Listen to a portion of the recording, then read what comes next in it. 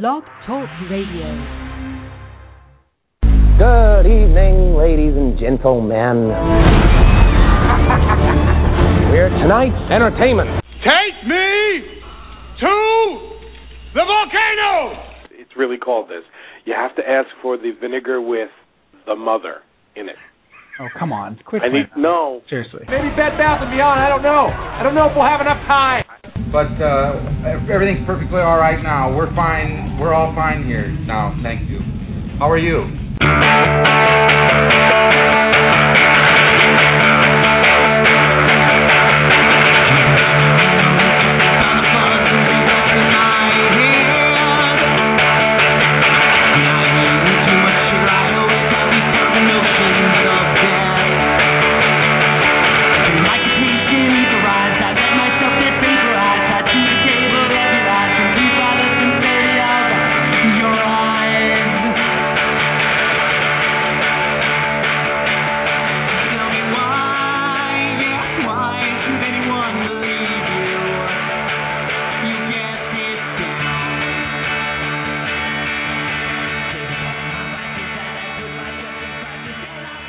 Hello there, and welcome to Ready to Unload with Cal and Sam Pete, New York Sports Talk Podcast, episode number 128, coming to you live from Bayside, New York, Comac, New York, and Freehold, New Jersey.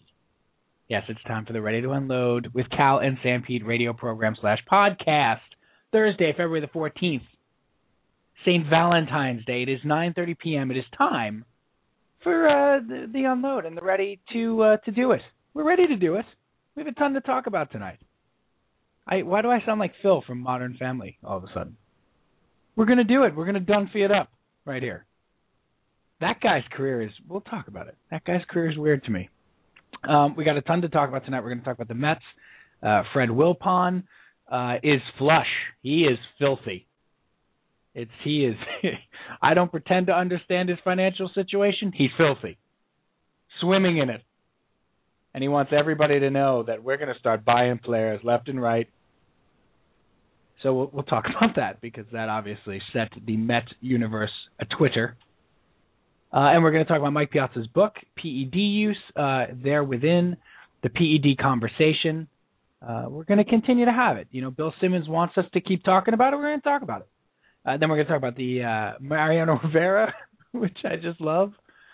He knows when he's going to retire. He's not telling you. He's not going to tell you. I know, fellas. I'm not telling you yet. You wait. So we're going to talk about that. And then the Islanders and the Rangers are playing each other tonight right now as we speak. We have a lot to say about the Islanders. There's all kinds of stuff. And then, of course, PJ probably has been planning his Valentine's Day fun load for months. So there's a lot to talk about here on the podcast. Thank you for joining us if you are joining us live. And if you're catching this a couple days later, hey, good luck on the treadmill. Hope it's going good. If you're jogging, pay attention. Please. If you're working out in any capacity, good for you. You're doing better than me. So let's bring him in. My date for the night. My Valentine. Kel. Mr. Brian. Cal Neva. Cal Pino. Cal Cupid. Cal Stradamus. He can see the future. Hi, Cal. Hi, Steve. How are you? Happy Valentine's Day. Happy Valentine's Day. Look, let's just get this out of the way. All right, you believe in it? Do you not believe in it? Do you believe in Cupid? Where do you stand on the Valentine's Day? Well, I'll put it to you this way: everybody's asleep in this house right now, so that's where I stand on it. The girls get pumped up for it, though. Yeah, they have fun with it. Get them I get them a little something. Nice. You know what they got? You know what they got this year? I don't know. Tickets to a monster truck show. Very close. No, they did not. They got. They each got a couple flowers. No. Took a little. What are they on, The Bachelor? Yeah, you know. Well, I gave them three. I gave them three flowers each. Right. And then they were kicked out of the house. Which sounds funny. Like I gave them 3 flowers each. I took a half a dozen roses and I split them up. I didn't randomly pick 3 flowers from the garden and just say, there you go. You're like, this one will be for the games. Valentine's Day games. So they got some flowers. I got them little stuffed bears. Nice. You know, everybody loves a stuffed bear. Everybody loves a stuffed bear. Got that.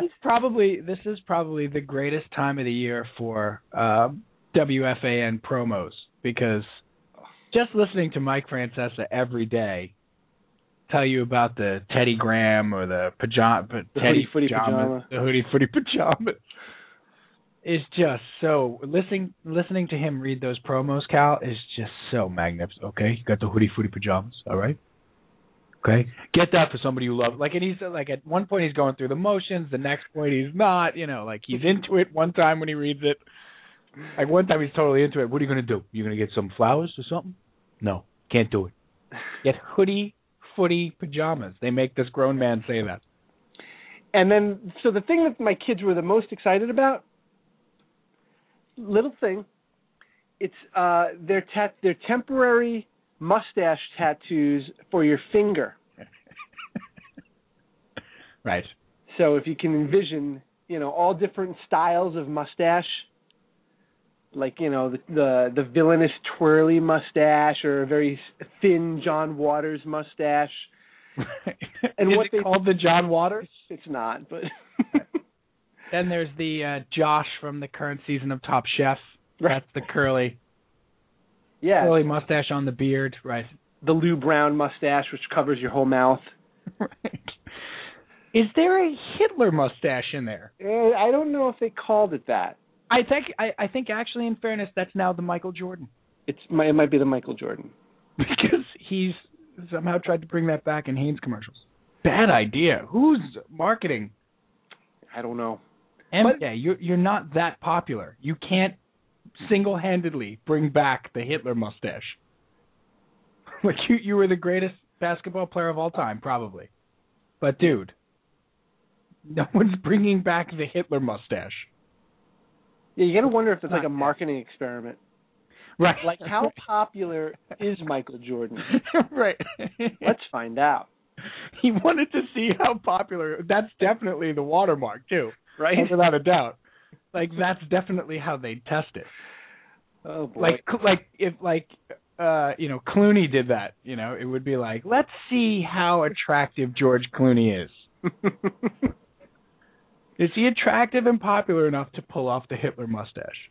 Anyway, so they have these Hitler mustaches on their fingers? Yeah, so they put the mustache tattoo on their finger, and then they hold their finger up where their mustache would be, and everybody... Oh, I get it now. Everybody has a lot of fun with that. So. Oh, well, that's a blast. So to answer your question, that's the extent of our Valentine's Day. We don't really celebrate it. We don't go out. We exchange a card. No, right. And now, will you get out this weekend? Well, here's the thing. It's the wife's birthday on Saturday. Oh, that's right. So we get the double whammy, as I like to call it, which she doesn't like when I call it that, but no, she does not. She does not care for that characterization. No, I call it the double whammy. And no, we still won't get out this weekend. But the answer to that question is no. We're still not going out. No. But we'll celebrate a little bit here. All right. So how was your Valentine's Day? Anything going on over there? Very, very quiet. Quiet. You know, acknowledged? Oh, yes. No, definitely. And a ton of stuff for the little guy. Oh, good. You know, the big card. Teresa got the oversized card. Oh, those are fun. For the little guy. You know what? As a kid, I remember getting those for my mother, like, late. For, like, a Valentine's Day or a birthday. Like, after the fact? No, but like, oh man, it's Mom's birthday tomorrow. Got to get something. Oh, like last minute.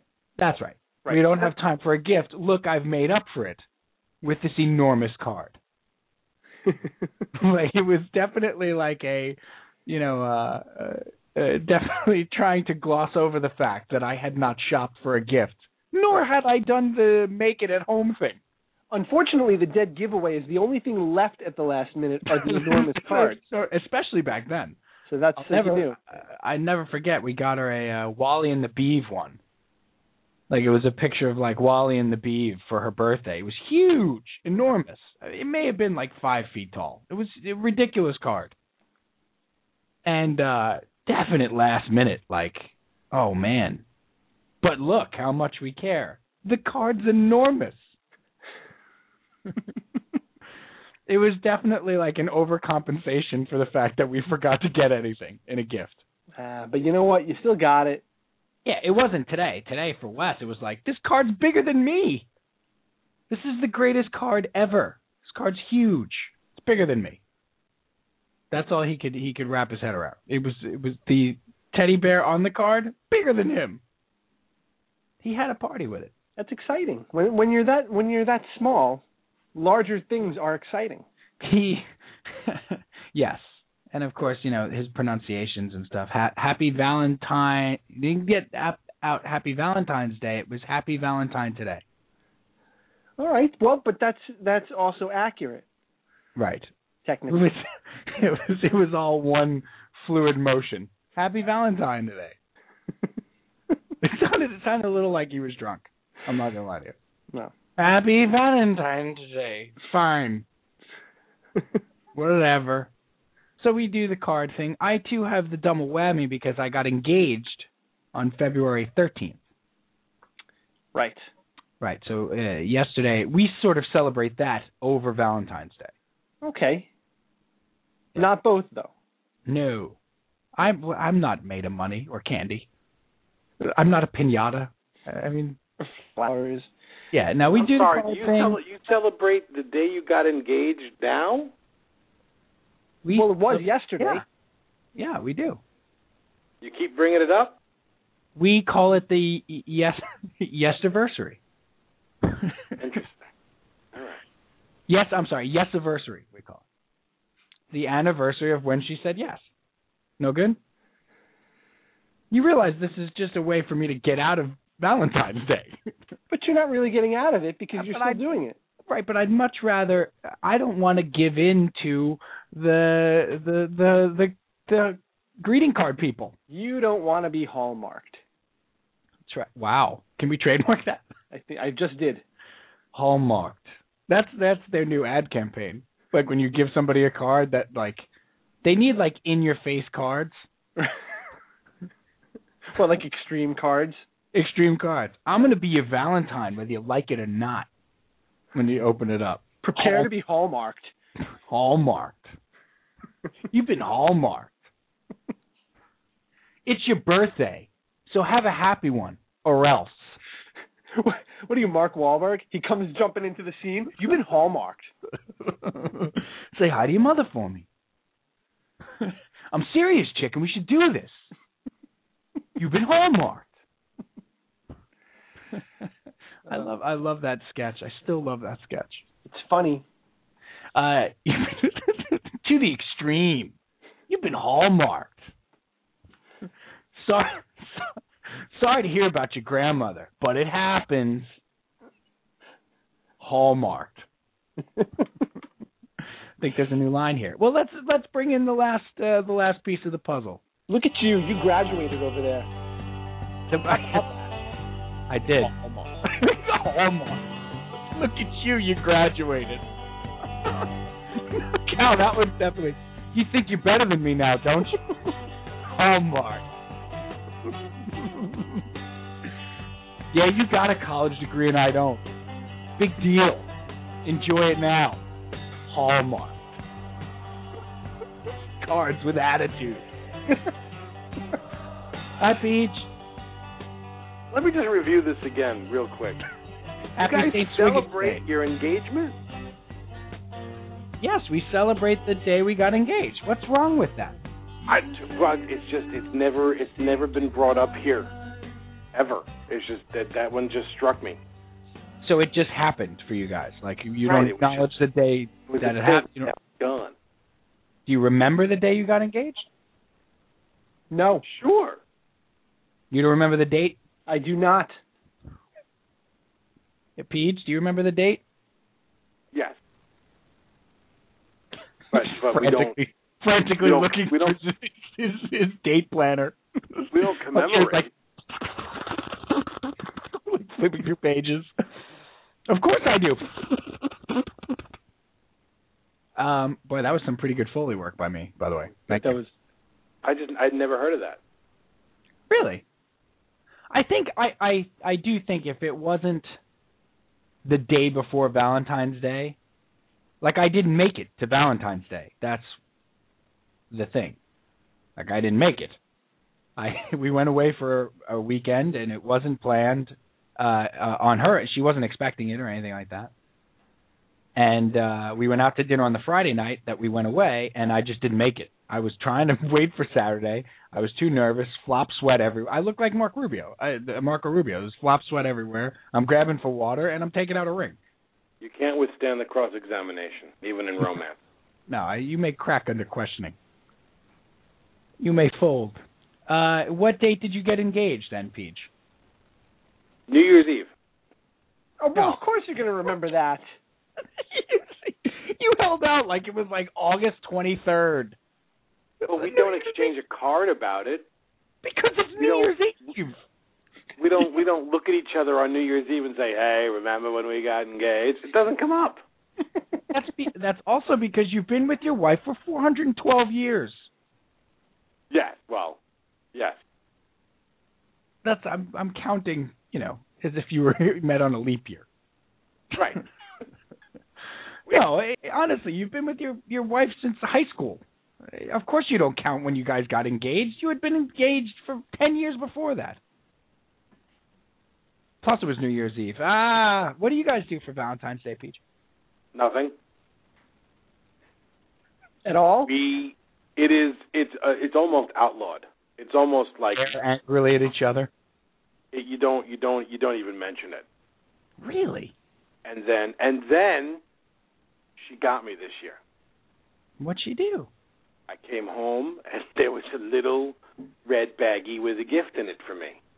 After we said 1,000 times, nothing, no gifts, nothing. Because I got her on Christmas.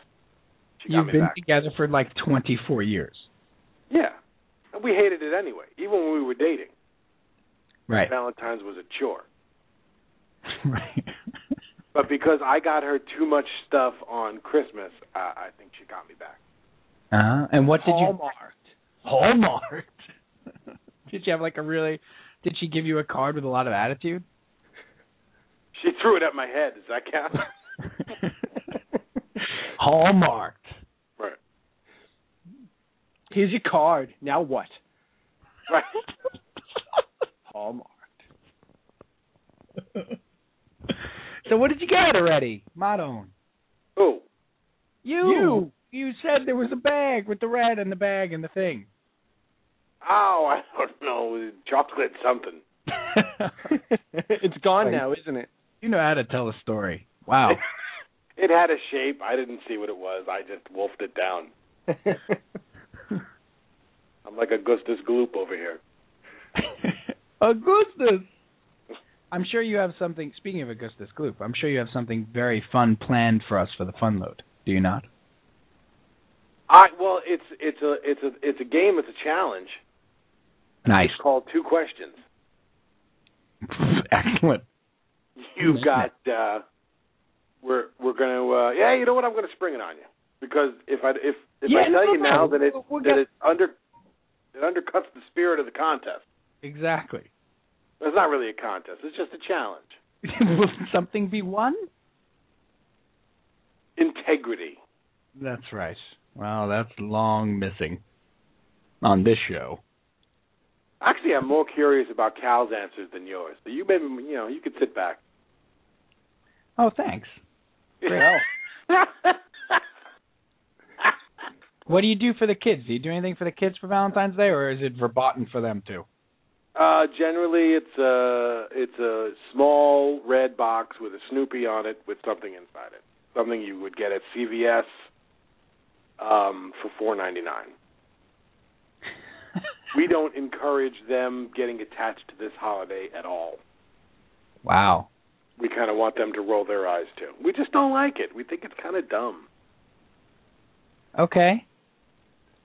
Well, look, The kids like it, you know. I'm not a huge fan. When they're little, it's cute.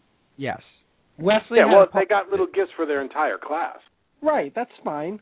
Yeah, Danny filled out 31 greeting cards and came home with like 250. Wow. Right. And married. Right. And carpal tunnel. Right. Well, married. Isn't his birthday nearby here too? Coming up this weekend. Yes, sir. That's right. I think Danny's birthday may be the same day as Allison's birthday. Is his birthday Saturday? Sunday. We're off by a day. Off by a day. He just got his certification into the WTF. Oh, come on. Which is the World Trade Federation. Oh. With Mark Maron? That's what I think. That was the show? He's not allowed yet to listen to Mark Maron, but he's a card. He's got a card, a little plastic card with a barcode. He's a card-carrying member of the World Taekwondo Federation. My goodness. First of all, he's going to be, what, 8? He's going to be 8. What 8-year-old has a card other than a library card? Right, other than a Chuck E. Cheese freaking... Right. I had a skee ball hero card from Chuck E. Cheese. I had a library card, a skee ball card from Chuck E. Cheese, and maybe like a Friendly's Fribble card. Yeah. Like drink 37 Fribbles and your 38th after you vomit is on us. He's just the kind of kid you meet him, you just realize he's just operating on a different frequency. He just really is than all the other 8-year-olds. Yeah. He's just, you guys are doing what you're doing, I'm doing what I'm doing. All right, I'm doing Doctor? what I'm doing over here. I'm working on my 3rd book, you know. Right. He just finished up his first pilot. Yeah. Good. Hey, I got one more thing before you jump to the sports. Yes. Do any of the older members of your family, maybe parents or aunts or uncles, do they have different phone behaviors on a cell phone rather than a house phone? Like my dad, I've been noticing, like when my dad wants to get off the phone, he'll say, when he's on his landline, he'll say, all right, you know, let's cut this short. I'll talk to you soon. Be good. See ya. Bye-bye. That sort of thing. My mom always, you know, let me let you go. Landline. That's the landline. That's the landline. Okay. On the cell phone, he's more belligerent, and the phone call always ends like this. All right, that's it. And then click. He's gone. That's it. Wrap it up. And my mom kind of does the same thing. She's like, all right, we should stop. And that's it. Click. Yeah, it's like they don't know how to get off the phone. That's hilarious. That's great. Yeah, there's a long-standing thing with, and my brother can speak to this too. And I think I've told you about this before, Cal. I think we've talked about this, guys, where the older generation in my family, and my mom now falls into this, where it takes like an hour and a half to get off the phone. You know, when they're on the landline. All right, so long now. Okay, Steve, take care. All right, so long. Kiss Teresa okay, kiss the baby for me. All right, so long. This is an extension of what my grandmother used to do with my Aunt Dolly, and they would say goodbye to each other for 25 minutes. Like my brother and I used to sit by and clock them, and just okay, so long. All right, so long. Like it would take 25 minutes to get off the phone. Okay, bye, so long now. So I think that's extended into the landline behavior. My mother does it now. Mm-hmm. And when she's on a cell phone, it might as well be timed to go off. Like in general. Like I think she thinks she's Maxwell Smart and it's going to really detonate in her hand. Right. Because she's so panicked. Yeah, like, my parents are kind of like it's like a pull off the Band-Aid kind of thing. Let's just get this over with, this whole conversation. That's it. She'll call me on a break from work, and it'll be like, "Hi, Steven, it's Mom. I just wanted to call and say hello. Okay, I just wanted to give you a shout. Okay, Mom, I'm here. You're not leaving a message. We're speaking. Doesn't matter. I just want to make sure everybody's okay. It's all right. I gotta go now. This thing, you never know. It just could go up at any time. All right, so long." You're not paying for minutes anymore. They moved past that. You're on a plan. Have your parents embraced the cell phone technology, Cal? Not really. Do they need the big button phone? I don't know. They struggle with the cell. They can't hear things on the cell phone. Oh, they don't know how to hold it to their ear. Oh my God. Yeah. I think that might be it. Oh, either a million times. Either that or my father puts every conversation on speakerphone. He just automatically turns it on speaker. And you can hear him going about his business. He's washing dishes. He's putting stuff in the refrigerator. I mean, he's got the phone probably on the kitchen table, and he's just walking around the kitchen. Yeah, that's it. Just having a good old time. No, that technology's not that good. I can't hear you when you're in the other room. My parents like to put the cell phone through the Bluetooth in the car. That's a disaster. That is some wind tunnel, it's just awful. Unmitigated disaster. They're both screaming. They can't hear me, so they shout at me. And they think it's helpful because I guess they both can hear me at the same time. Right. But frankly, the conversations went better when my mother used to talk to me and then turn to my dad and said, "He said the baby's fine." And then she would turn back. "Are you having turkey?" "He's having turkey, Paul." Right. Did you shovel your driveway? He shoveled his driveway, Paul. The relay that system was better. works so much better, right? When your mom was operating as a ham radio operator, like just passing along the yes, they did make gravy. Yes, they did. Yeah, it was much better when it was all ships at sea. That's right. Oh boy. Yes, that is an excellent observation. We should before we do the big unload, we should do the promo. How about that? Tonight's episode of Ready to Unload with Cal and Sanpete is sponsored by Blue Haven NYC in Greenwich Village, New York City's sports bar for grown-ups. Go to www.bluehavennyc.com for details. All right, so again, tonight's episode is brought to you by Blue Haven Sports Bar in New York. I think we're going to do our next remote, guys, I think it's going to be in early March. It's going to be awesome. It's going to be awesome. So check that out. Go to www.bluehavennyc.com for details. They have specials. They have all the games. They're going to have the NCAA tournament, March Madness. It's going to be truly madness. And we're putting together a big night for the draft night. Thursday night, April 25th. We're putting together a draft extravaganza. Draftaganza? Come on, somebody. HALLMARKED. Draftapalooza. Draftgate. Drafttopia. Anyway, go to BlueHavenNYC.com for details on all their specials and stuff. And go down there. If you're in the city, you're hanging out, you're going to get a beer, go down there. Maybe tonight for Valentine's Day. Seriously? How many Valentine's Day did you get today, Cal? Any? 1. Was it at the library? It was at the library. Supposedly. What was the windshield factor? That's what I want to know. So it's time for the big unload. It's time for the sports and stuff. Just solid 20 minutes. Valentine's Day. Were we not going to talk about Valentine's Day? Maybe we should have ignored it. You mean like the Chopa? Just shake her head at it. All right. The big unload is brought to you by our buddy Finney's Movie. But we have sponsors, Cal. It's not our fault. We have sponsors. Our buddy Mark Finney is Hallmarked. He's almost finished with his movie. It's called Fat the Film. On Facebook, search Fat the Movie. Check it out. There's a teaser trailer up. It's going to be released really soon. And good luck to our buddy Mark Finney. Again, check it out. You're going to be able to get it on, I think, on Netflix, maybe. He's trying to do that, Cal. So, anyway, big unload. Mets. I turned into Piscopo doing sports on the Mets, 86. Exciting, thrilling, awesome. Let's take a look. and then Let's Go Mets Go would start. Right. Bob their heads. You know what? Brian Cowley? Take it away.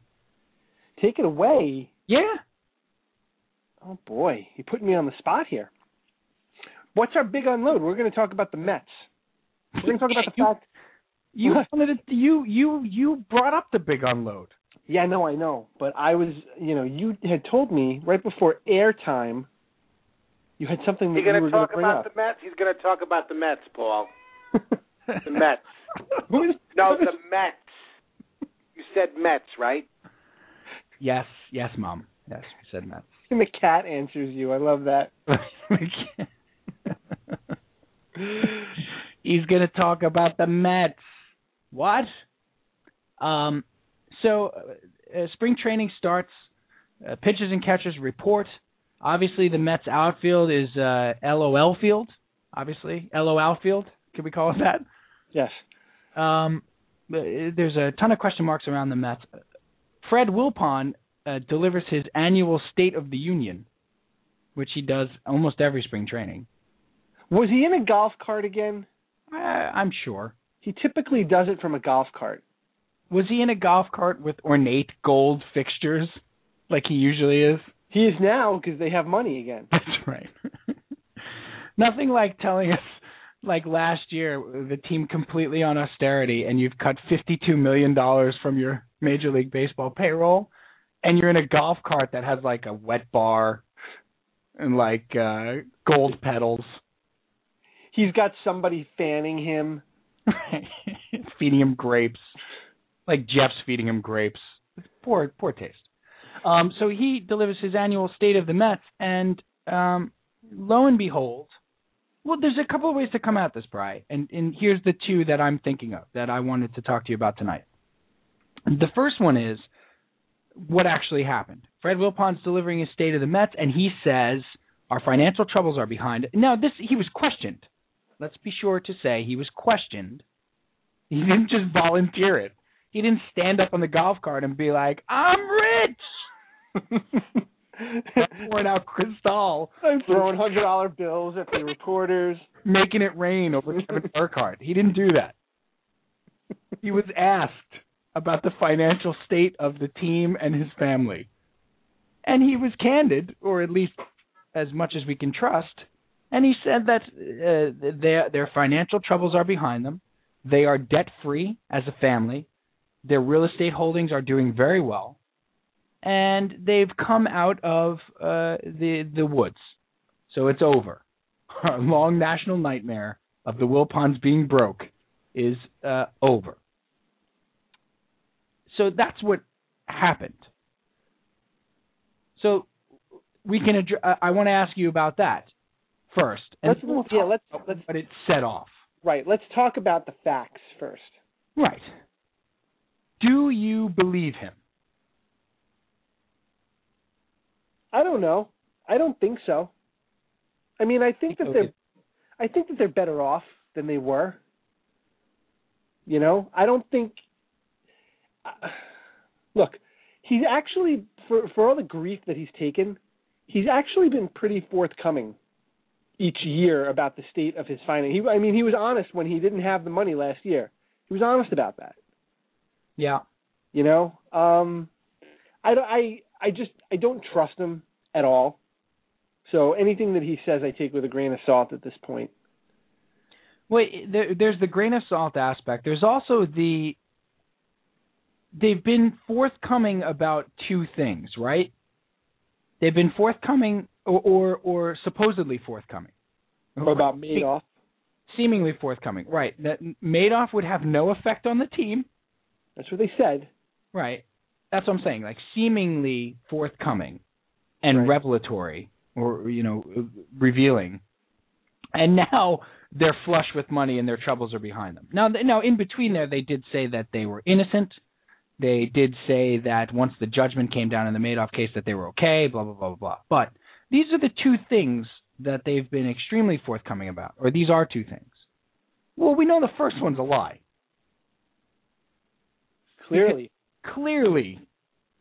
the Madoff situation affected the team. So we knew the first one was a lie. I don't know how to feel about this one other than to say, look, there's no question they're probably in better financial shape now than they were 2 years ago because they bloodlet the team down $50 million. So the team should be in better shape financially. Obviously, if you're carrying $152 million payroll or $102 million payroll, you're going to be better off. And also, the decision has come in on Madoff. They know what they owe. It went from $1 billion to $60 million. Well, I'll tell you how I feel about it. What he said today, I couldn't be more nonplussed about it if I tried. He could have come out today and said, we're broke and we've got no money. Or he could have come out and said, we're rich and we've got all the money in the world. And anything in between, and it wouldn't have made a lick of difference to me. Really? Yes. Explain. The reason why is because I am more focused on what Sandy Alderson is doing and saying about this team. There's the key. He's the guy that's rebuilding this team. And I don't care what Fred Wilpon has to say. But does it not matter, Bri, if he has money to rebuild it? I mean, they didn't get Michael Bourne, right? And the speculation was they never even made him an offer, which they did.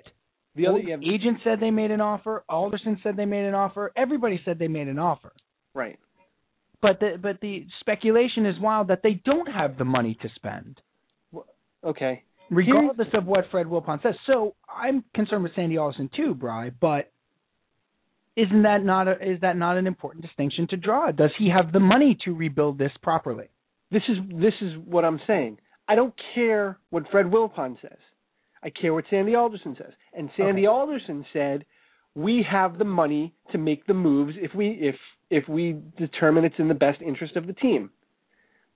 So even though Fred Wilpon is the guy with the money, I believe Sandy Alderson a whole lot more than I believe Fred Wilpon, and put a lot more stock into what he has to say. He's got credibility. He's got credibility. He said it a couple of weeks ago when I went to that thing at Citi Field and he spoke to the season ticket holders. He said there are no financial restraints anymore. If we need the money to make a move that we feel is prudent, we've got that money. And I sat there and I listened to him talk about Michael Bourne. And they wanted Michael Bourne. So all of this nonsense about that the Mets didn't really want him. No, this is all just for show. They didn't make him an offer. They didn't really want him, because if they really wanted him, they would have made him the offer, because they have to know that it was going to go to arbitration, and that was going to take 2 weeks. So all of that, I don't buy it. I sat there and I listened to Sandy Alderson, who when you look at Alderson and the Wilpons and the media and the fans, Sandy Alderson has the most credibility of that entire bunch. So he's the guy I'm going to listen to right now. You know? Yeah. And we've been waiting for Sandy Alderson to do, and that's, you know, he's in his third year. He's got to win now. He's got to do something. He's not doing anything. He's not spending any money, blah, blah, blah. Sandy Alderson had a plan when he came in here. He had a plan to rebuild the team after he got out from the enormous financial obligations that were set forth by the previous regime. And he had to do so on austerity. And he had to do so with no budget. With no money. He had about $13 million to spend last year. Right. Because of the pending Madoff decision. Right. So he had a plan, and he has set forth that plan, and now, in 2013, when we're pretty much we're right there. You can see the light now. Absolutely. It's right there. And now, after 3 years of this, when we're almost there, is when he's taking the most heat. And I just, it frustrates me to no end that they can't understand what he's trying to do. And here's a news flash. Just because he's got money to spend doesn't mean he's going to go off on a shopping spree. Or needs to. Or should. Yeah, exactly. Because guess what? We've done that before. There was a guy in the season ticket holder meeting a couple of weeks ago that wanted to know next year, and I don't know if I said this in the air. I think I told you Yeah, you didn't say it last week on the show. He wanted to know if the Mets have all of this money coming off the books next year. Johan Santana's contract is up. Jason Bay, they don't have to pay any more. They have like $25 million committed to 2 players next year. So they have like $50 million committed to 2 players next year. No, they have Neeson and Wright. Oh, right. But it was like $50 million to those 2 players, Santana and Bay. Yeah. Right. Exactly. So they have all this money coming off. So the question, Sandy Alderson, is if the Mets have all of this money coming off, can you commit to having a top 5 payroll in baseball next year?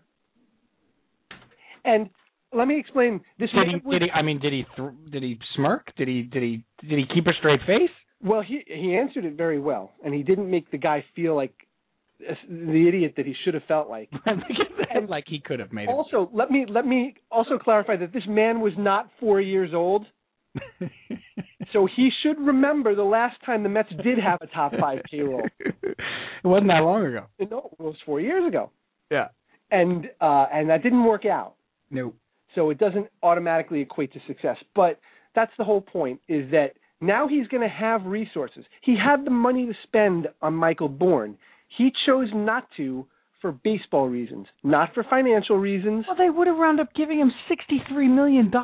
They would have given him 5 years. He would have been a 35. The same reason why he didn't want to sign Jose Reyes. Exactly. Michael Bourne is a guy that lives on his legs.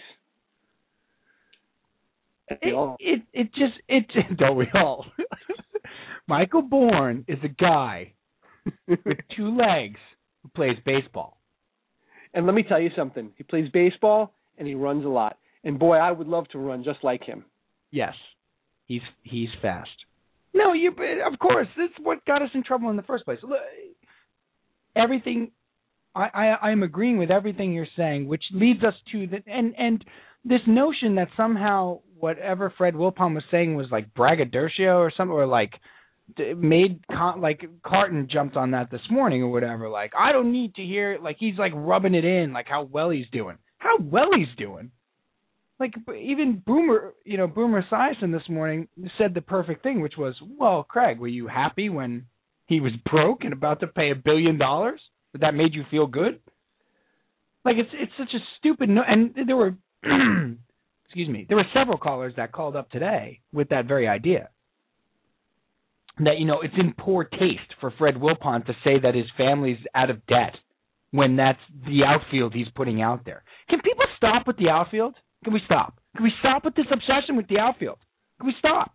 He's completely ignored the Major League team. Really? Has he? Because it seems to me like they signed the franchise cornerstone third baseman to an 8-year, $140 million contract. And while he didn't let him walk. They didn't let him walk. Lo and behold, they didn't trade him. They didn't let him walk. Here's the other thing. He's ignoring the Major League outfield. But all he's done for the last 2 months is try to trade for Justin Upton. Right. Which 3 years ago couldn't have even had that conversation with Arizona. And he didn't give up Wheeler or Harvey. But that's my point. 3 years ago, the system didn't allow, like, the player.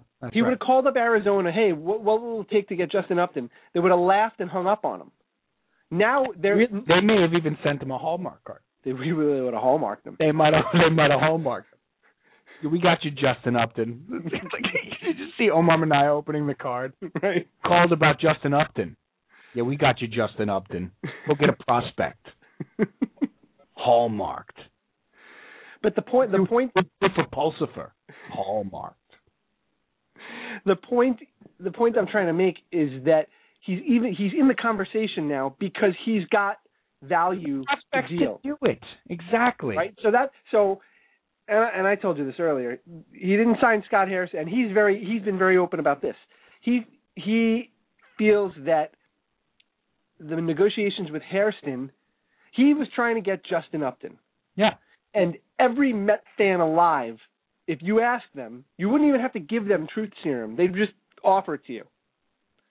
Who would you rather have, Justin Upton or Scott Hairston? They're going to tell you it's Justin Upton. Yeah, I would think so. That's a pretty unscientific fact, but that's what they're going to tell you. Note if you gave them a lie, you don't even need the lie detector test. Hook them up to a polygraph machine. Yep. Whatever. Up to a Pollyanna machine. Any machine with poly in it. It doesn't matter. A polymer machine, polygram, the record company, whatever. They're not taking Scott Hairston. They're going to tell you the same thing. So what Sandy Alderson was doing at the time was he was trying to get Justin Upton. And he couldn't offer Scott Hairston playing time in an outfield if he had Justin Upton. Yep. And he wasn't going to make the offer to Scott Hairston if that meant that now he didn't have a place for Justin Upton. Right. So, guys can they're multitasking. That's what they call it. They call it multitasking. It's very similar to when he was trying to trade R.A. Dickey and also trying to sign him. Another concept that's lost on the great minds in that world because they lowballed Dickey. They lowballed him. Right. They insulted the Cy Young Award winner. They lowballed him. Who signed for a whole $4 million more. Right. But they lowballed him because they were trying to trade him. And if he would have accepted that, and look, I'm repeating myself from months ago, but if he would have accepted the offer that they made him, if they made their best offer first, he would have accepted it, and they couldn't trade him. Right. So they didn't. They needed to see what the trade market was. Look, everything they've done this offseason, short of getting a legitimate outfielder, has been fine. But Steve, I think what the problem is that Sandy Alderson is approaching the management of the team running this organization from a more intelligent perspective and more of a big picture sense where he's trying to do multiple things and he's trying to almost think a couple of steps ahead as to if I do this, then this, and this could happen. Yeah.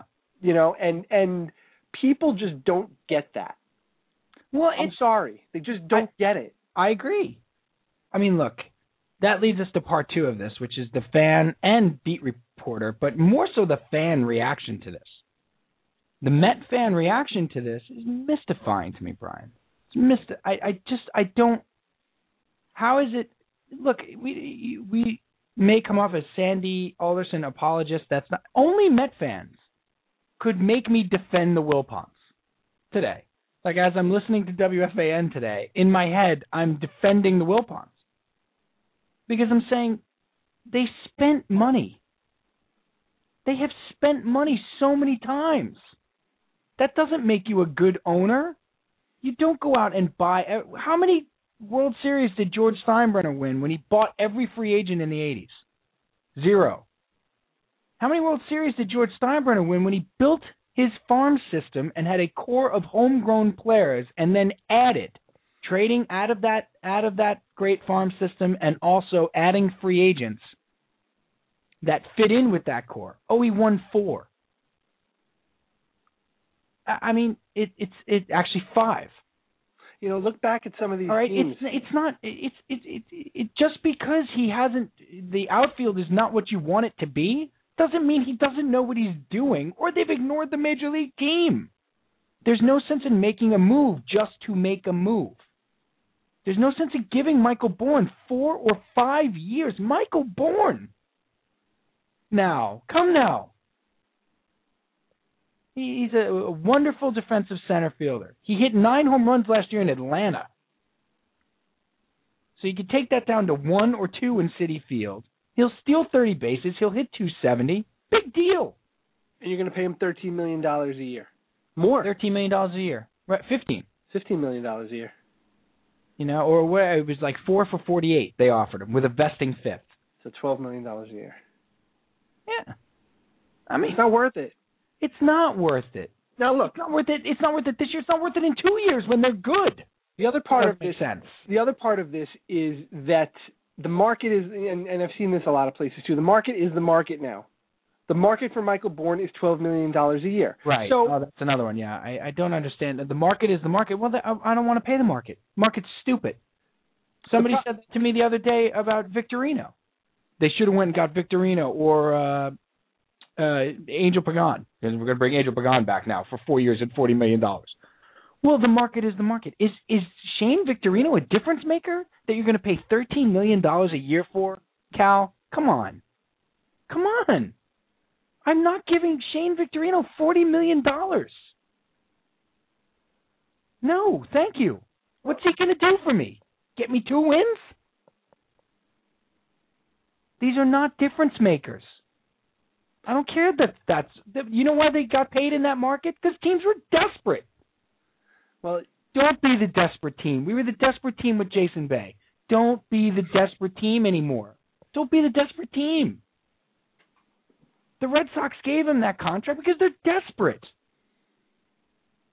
You can't, Bri, I'm sorry, you can't possibly sit there and tell me what Shane Victorino got this year is a good contract. No, I don't think it is at all. I don't think it is at all. People would be, could you imagine that contract next year in 2014 when he's hitting .225 with 4 home runs and 8 stolen bases in June? Look, I agree with that. The problem is that if the market for Shane Victorino is $13 million a year, what's the market going to be next year for Jacoby Ellsbury? But Jacoby Ellsbury is a different player, entirely different player. No, but here's the thing: if a guy like Shane Victorino is getting $13 million a year, what's a guy like Jacoby Ellsbury going to get?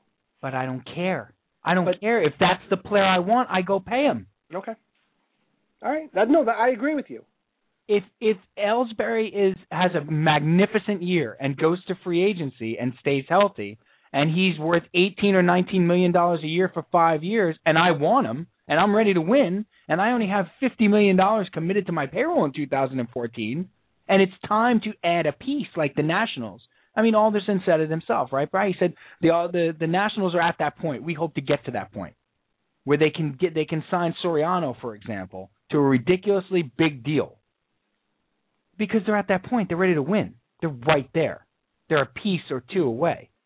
If Jacoby Ellsbury is the last piece of the puzzle for me, yeah, I'll give him $18 million for 4 years, and I might hate that contract in 2 years, but 2014 and 15, we're going to win.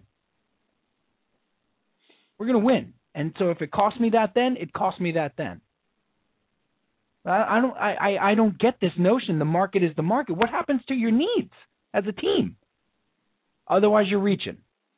And that's what every Met fan wants the Mets to do. What, they have money now? Let's reach. Let's reach all over the place.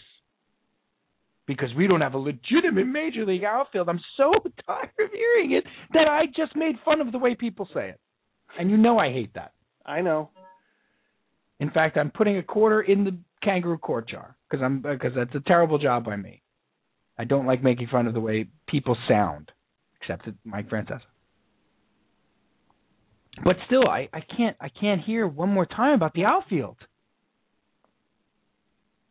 Enough. We get it.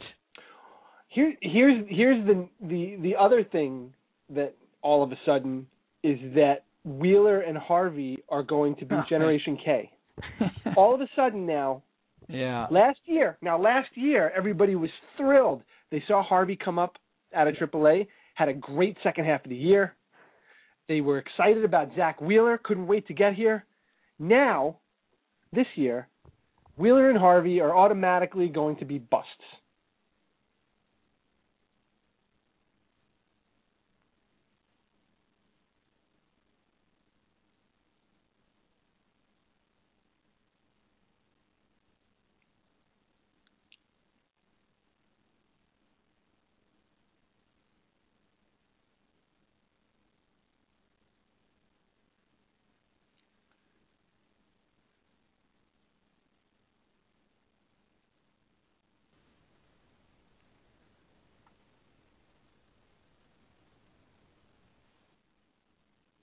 Okay.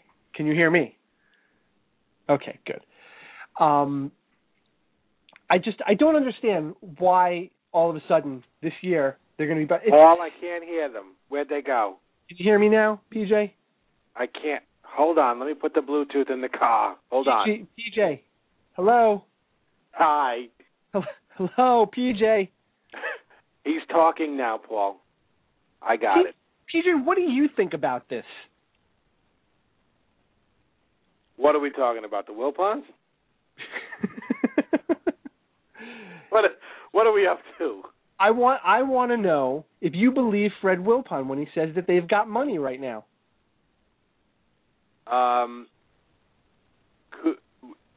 Could I believe he has a line of credit? He says he's got money. He says all of the debt, they're past all of the debt. Cash. What was that Wu-Tang song? Was it Cash revolves everything around me or something like that? He's all more cream. Money, more problems. No, he's got more money, more problems. That wasn't it, right? No. Oh, Cash rules everything around me by the Wu-Tang. That's him. Oh. Man, see, that would have been funny if it was fast. I stink. That wasn't by Chamillionaire? I thought it was Cha-Millionaire. I don't know with the hip-hop. No, me neither. That's why I pronounced the C-H-A like chameleon. Were you deeply invested in the Best Urban album? I was. Best Contemporary Urban at the Grammys? Did they show it on the broadcast or no? Yeah, no, that was prime time. I think they did that by 9 or 9:30. Oh, I missed that. Yeah. Don't ask me who won, because you weren't that invested in it. Me with the modern music, not so much. I mean, I know Mumford and Sons. I like them with the kick drum. But here's an idea. While we're on this topic, and we're trying to work out some technical difficulties in the studio here.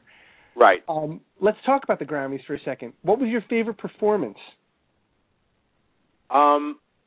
My wife's going to throw something to me again for saying this. I really liked the Bruno Mars with Sting.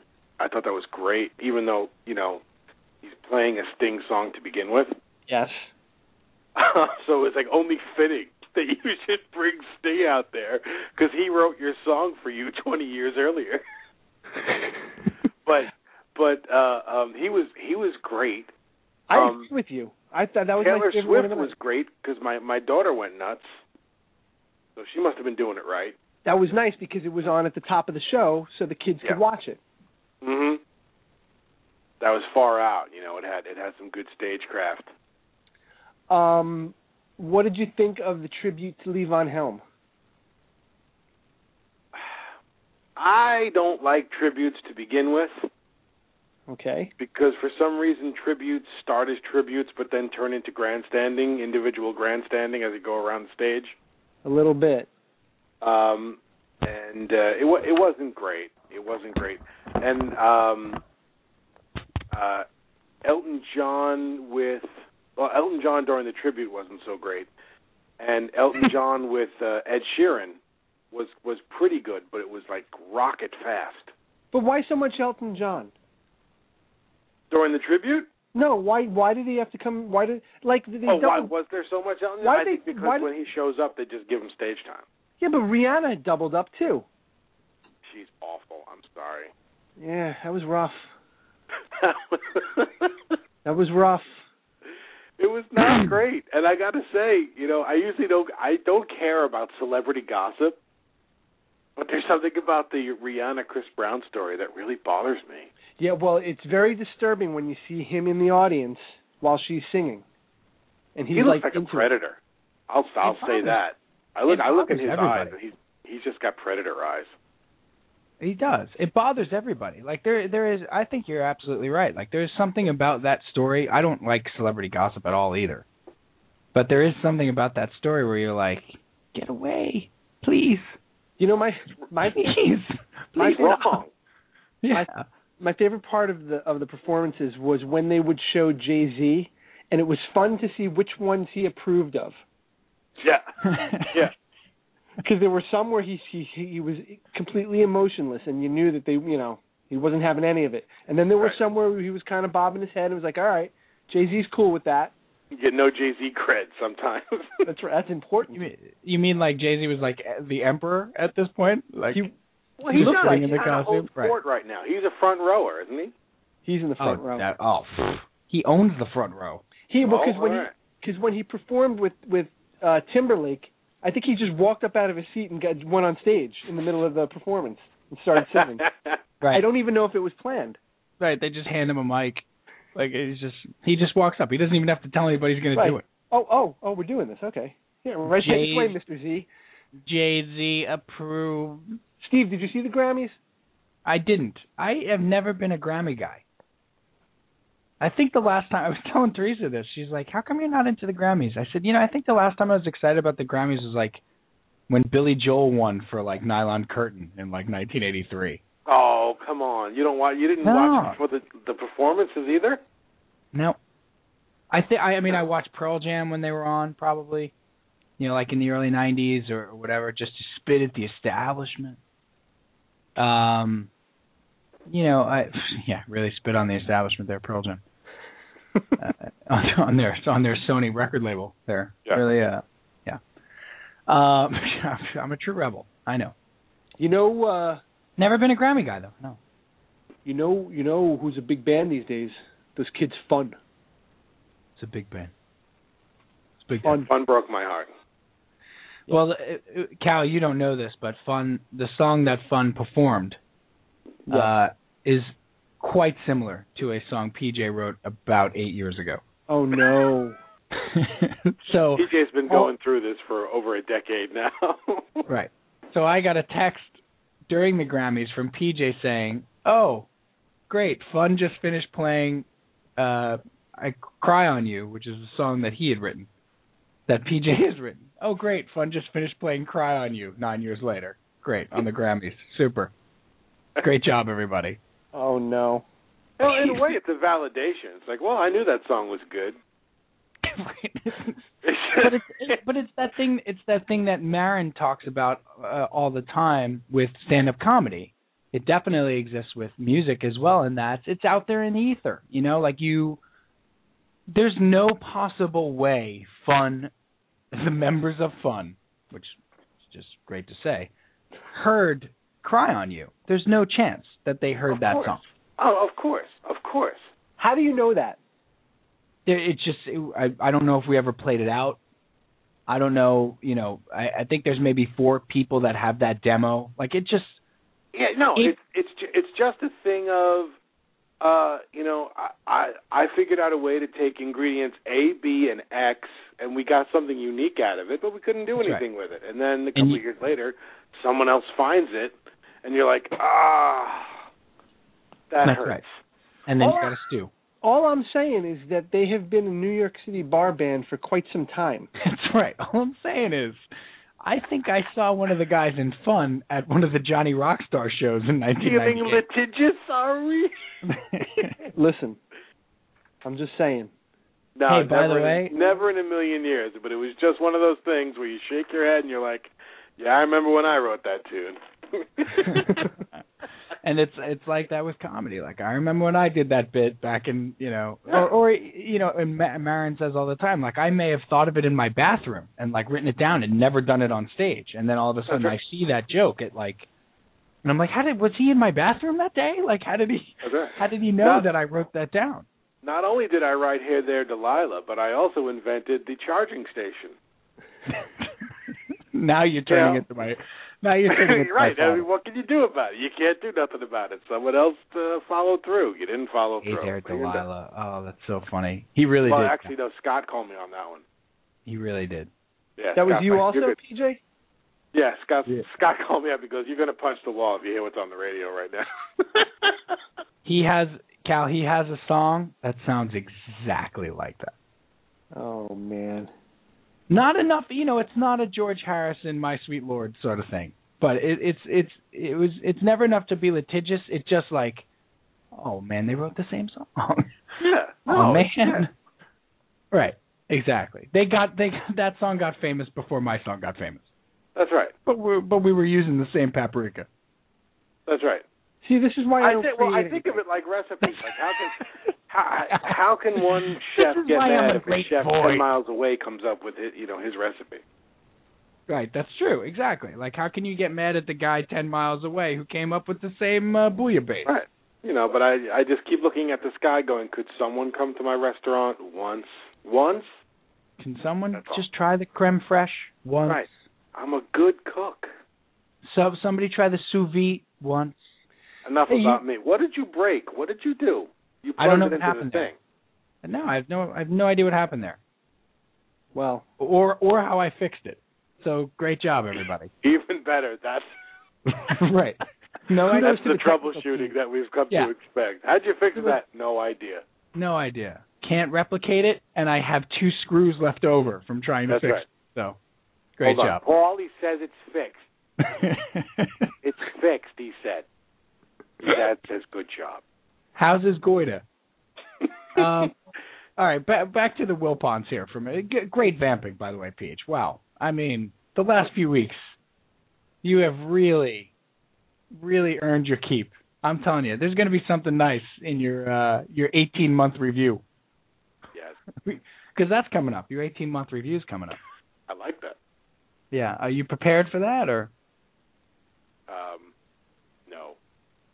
You still owe us your self-evaluation, so. That's right. Please get in your manager evaluation. I'm having a hard time coming up with the job description. What is it you do here? Just put Bonds Vivon. Remember McGinley in Office Space? Just what is it that you do here? That you do here. Maybe you can tell us what it is exactly that you do here. Okay, newbie? Is John C. McGinley the same guy in every movie? Because I saw Platoon recently, and I'm like, it's the doctor from Scrubs. He's great, but he does that. He brought that to Burn Notice recently. To Burn Notice? Okay. Yeah, he played a heavy on Burn Notice, and he did it slower, but it was the same thing. Right. He's I loved him on Scrubs. But if you look at that character in Platoon, it's what do you call it, Doctor? What was his name on Scrubs?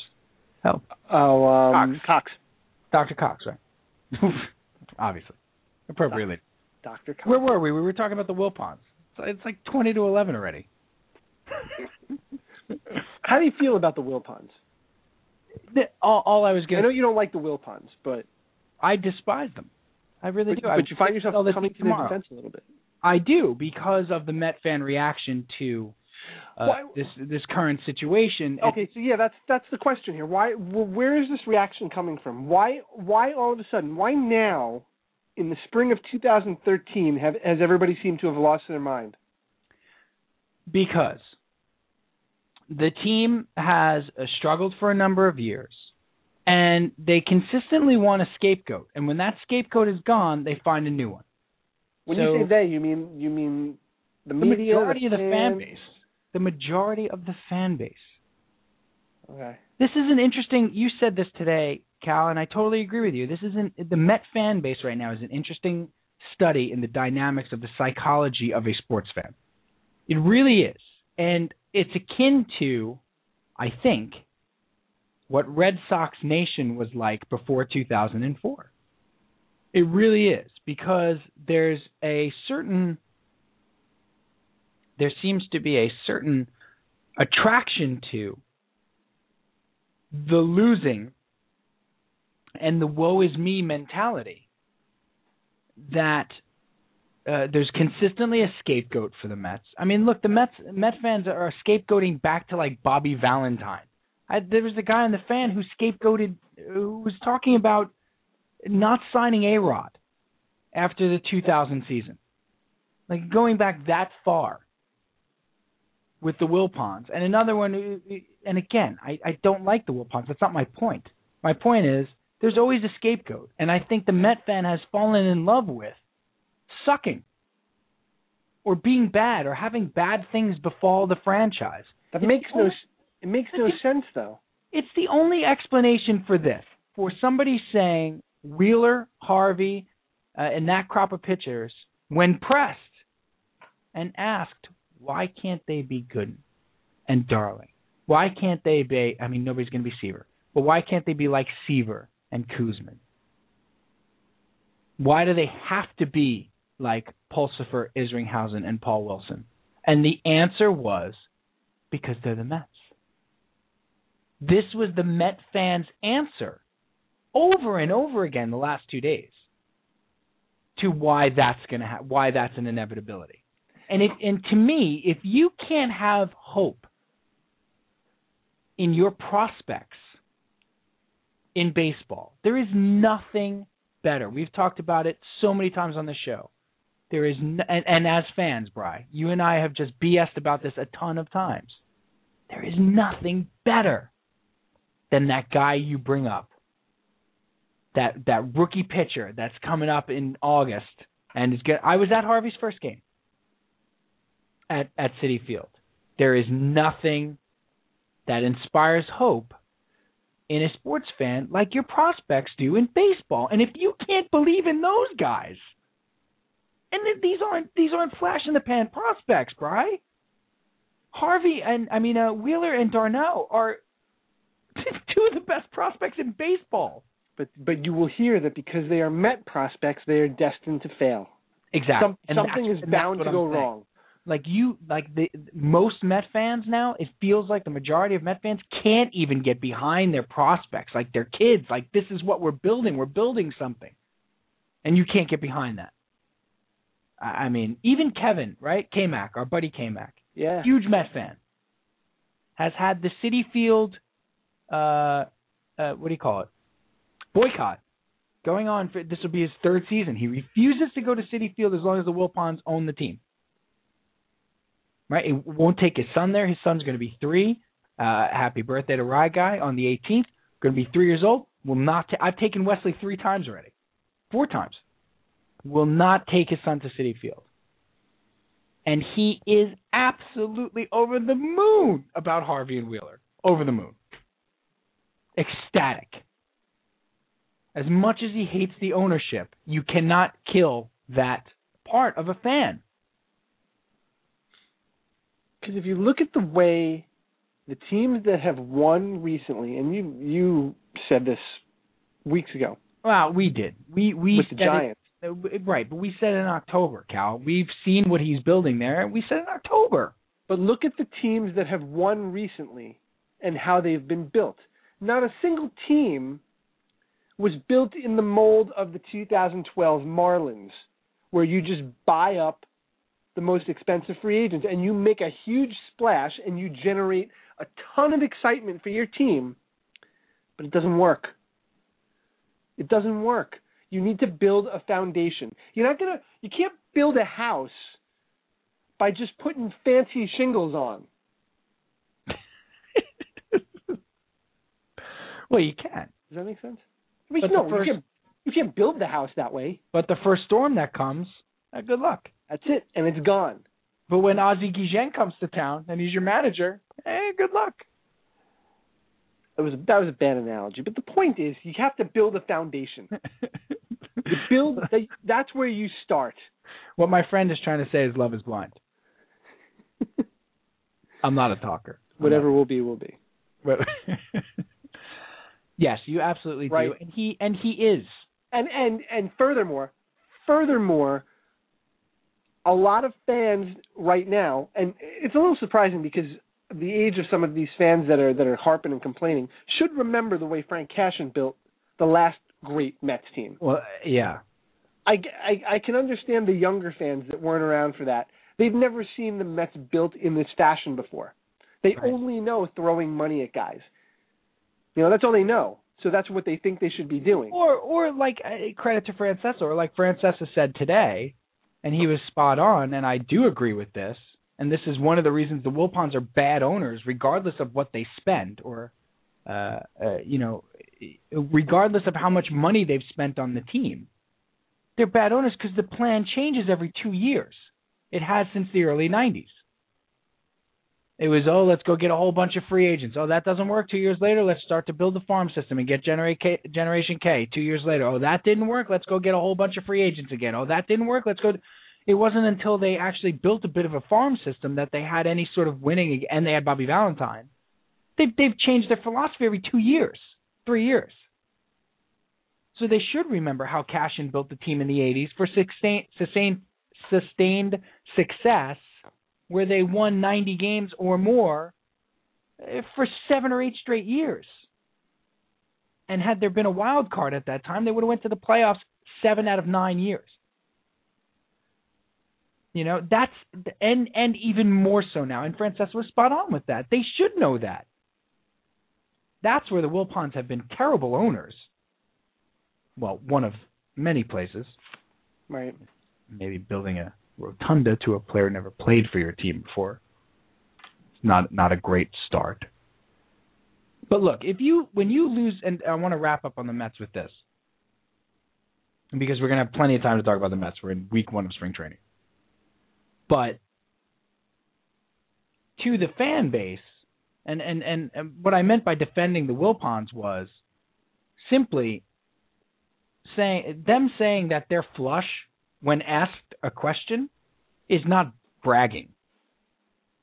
Okay? It's not as if their finances haven't been in the public eye the last 4 years. That it's like an out of left field, like I said, he stood up and was like, "We're filthy." So, and then the other spot was, did you want them to give Josh Hamilton $120 million? Yes, they did. But they did. It doesn't work. Yeah, that's what they did. Doesn't work. The players that were available would not have worked. And if you wanted to get the other players, you would have had to give up the pitching. I just don't understand how it's so hard to see what Alderson is trying to do.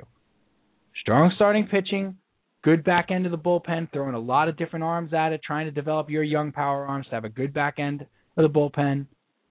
Great, huge starting pitching. Not just good starting pitching, huge starting pitching. 3 to 4 good bats in the lineup, doesn't matter where they are. They could be at first, second, third, and behind the plate.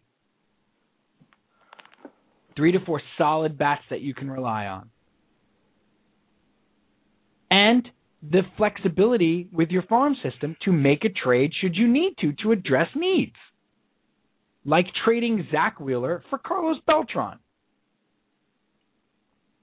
Or trading, I can't remember who went in the Hunter Pence trade, but the Hunter Pence trade, which got them a World Series. Yeah. Guess what, Cal? He's built that. He's put them in position to make that move if they can make that move. Yeah. When the time is right. You know what I love? This is the last. I love. Now look. So the caller calls up. I don't mean to bag on the callers, but it just the Met caller and the Met fan, it's so frustrating to me right now. Callie calls up. So look, we all know Kirk Neuenhuis can't hit a curveball, right? We all know that. I mean, everybody knows that. Really? We do? We know that after 400 Major League plate appearances for a 23-year-old guy. We know. 400, like 200. Yeah, like 250 plate appearances. He can't hit a curveball. He's never going to. He's nothing more than a 230 hitter. This guy gets on and says all of this as facts. So you're going to tell me Michael Bourne couldn't have helped this team? Yeah, probably could have helped them. A little bit. Is he helping them next year when he's making $13 million and hitting 255 and declining? I'm excited about this team, Bri. I am. Well, it's your typical spring reaction. I feel the same way every year, no matter how bad they are predicted to be. Mm-hmm. I get excited. I get excited seeing these guys in uniform for the first time. Wow. You know? Sexy. Well, listen, it's Valentine's Day. All right, let's move on from the Metropolitans. We're going to play it. Anything else you wanted to hit? Are we signing Ellsbury, Cano, and who else we getting next year? Hunter Pence. Big game James Shields. James Shields, okay. Be a free agent. All of them. They're going to sign them. And Lincecum, too. And Lincecum, right. And then when they don't sign them, Sandy Alderson will be killed. Right. So, wow, it's 10 to 11. How does this happen? We're having just such a good time tonight, though. Episode number 128, folks. Valentine's Day, 2013. We're live. We wanted to talk about Mike Piazza and the book. A couple things. I saw the Daily Show appearance. Yes. And our buddy Nello could not have just more accurately described Mike Piazza's hairstyle right now. And there's a picture of it up on the episode page, as the modern-day Ben Franklin. I don't know. I don't know. I guess he's been out of the public eye for so long that he was just kind of odd to look at. You're reading the book, right? Yes, I'm up to chapter 5. I'm just now into the part where Tommy Lasorda, he kind of scouted him. Oh, so he hasn't even been drafted yet. He hasn't been drafted yet. How many chapters are in this book? Well, as a matter of fact, because he went undrafted out of high school. Yes. So that's where I'm at. He went to like a JUCO, right, in Florida or something? Yeah, but he wanted to go to Miami University. University of Miami. Didn't we all? Right. He wanted to go to the U? Well, that's the last thing that I read was that they got Lasorda to give the head coach of the University of Miami, Ron Frazier, a call. The famous Ron Frazier. So, can you take a look at this kid? And he didn't return the call. So that's where I'm at. But it's a good. I mean, so far it's very entertaining. It's a good book. He tells some good stories about growing up. It's 4 brothers. There were 5 of them. Did not know he was not 100% Italian. Right, he's like part Latvian. No, his mother is Czechoslovakian. Oh, Michael. Which I thought was strange.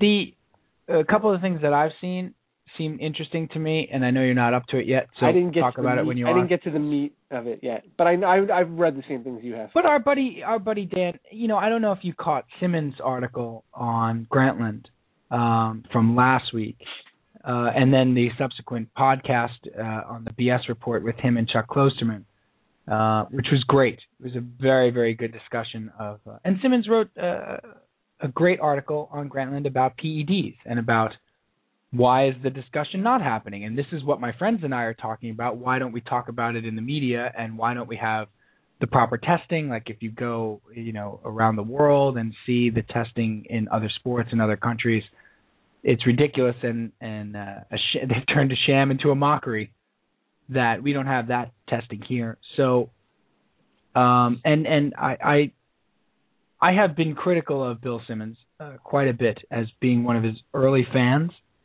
And then in the last few years, really feeling like he picked basketball because he knew, I felt like his love of basketball and the big book of basketball was like a strategic move. Like he saw that there was a void there for a writer and for what he was doing. And I thought that some of it was put upon. Now I've come to realize that he does love basketball. And he's pretty good at it. And he's very, very good at it. He's on the pregame shows now. Yeah, I think he's grown into that. I think when he started it, I still maintain. You stand by that, huh?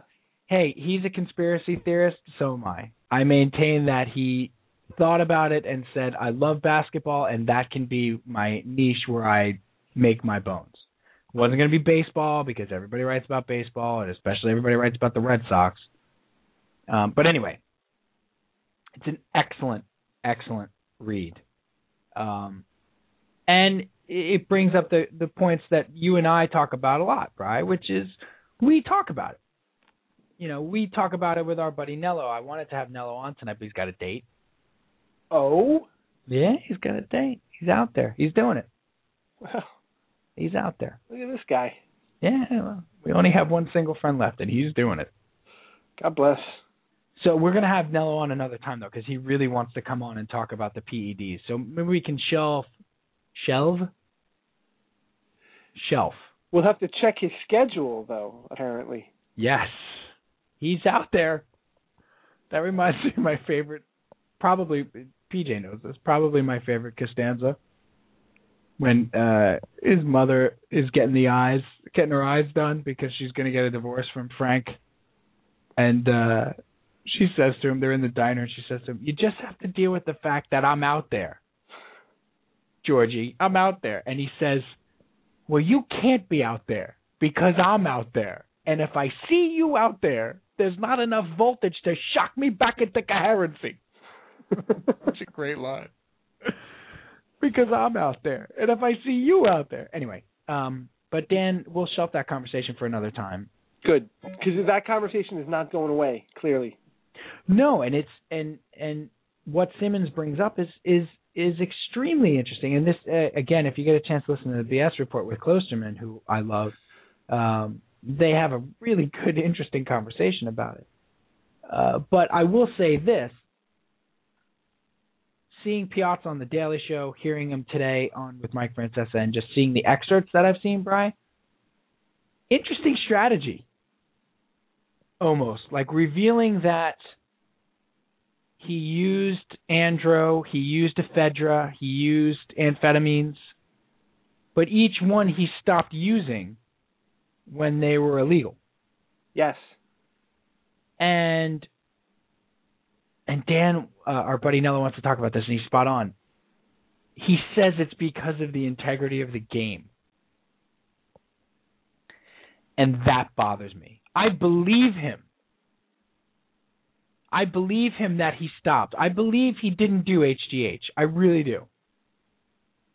I believe that he didn't do hardcore anabolic steroids or the same sort of things that Mark McGuire or Barry Bonds or, those guys were doing. I do believe him. I just wish he would have said it was because of my health and not the integrity of the game. The integrity of the game or damaging the integrity of the game sounds really Hall of Fame-y to me. Well, it's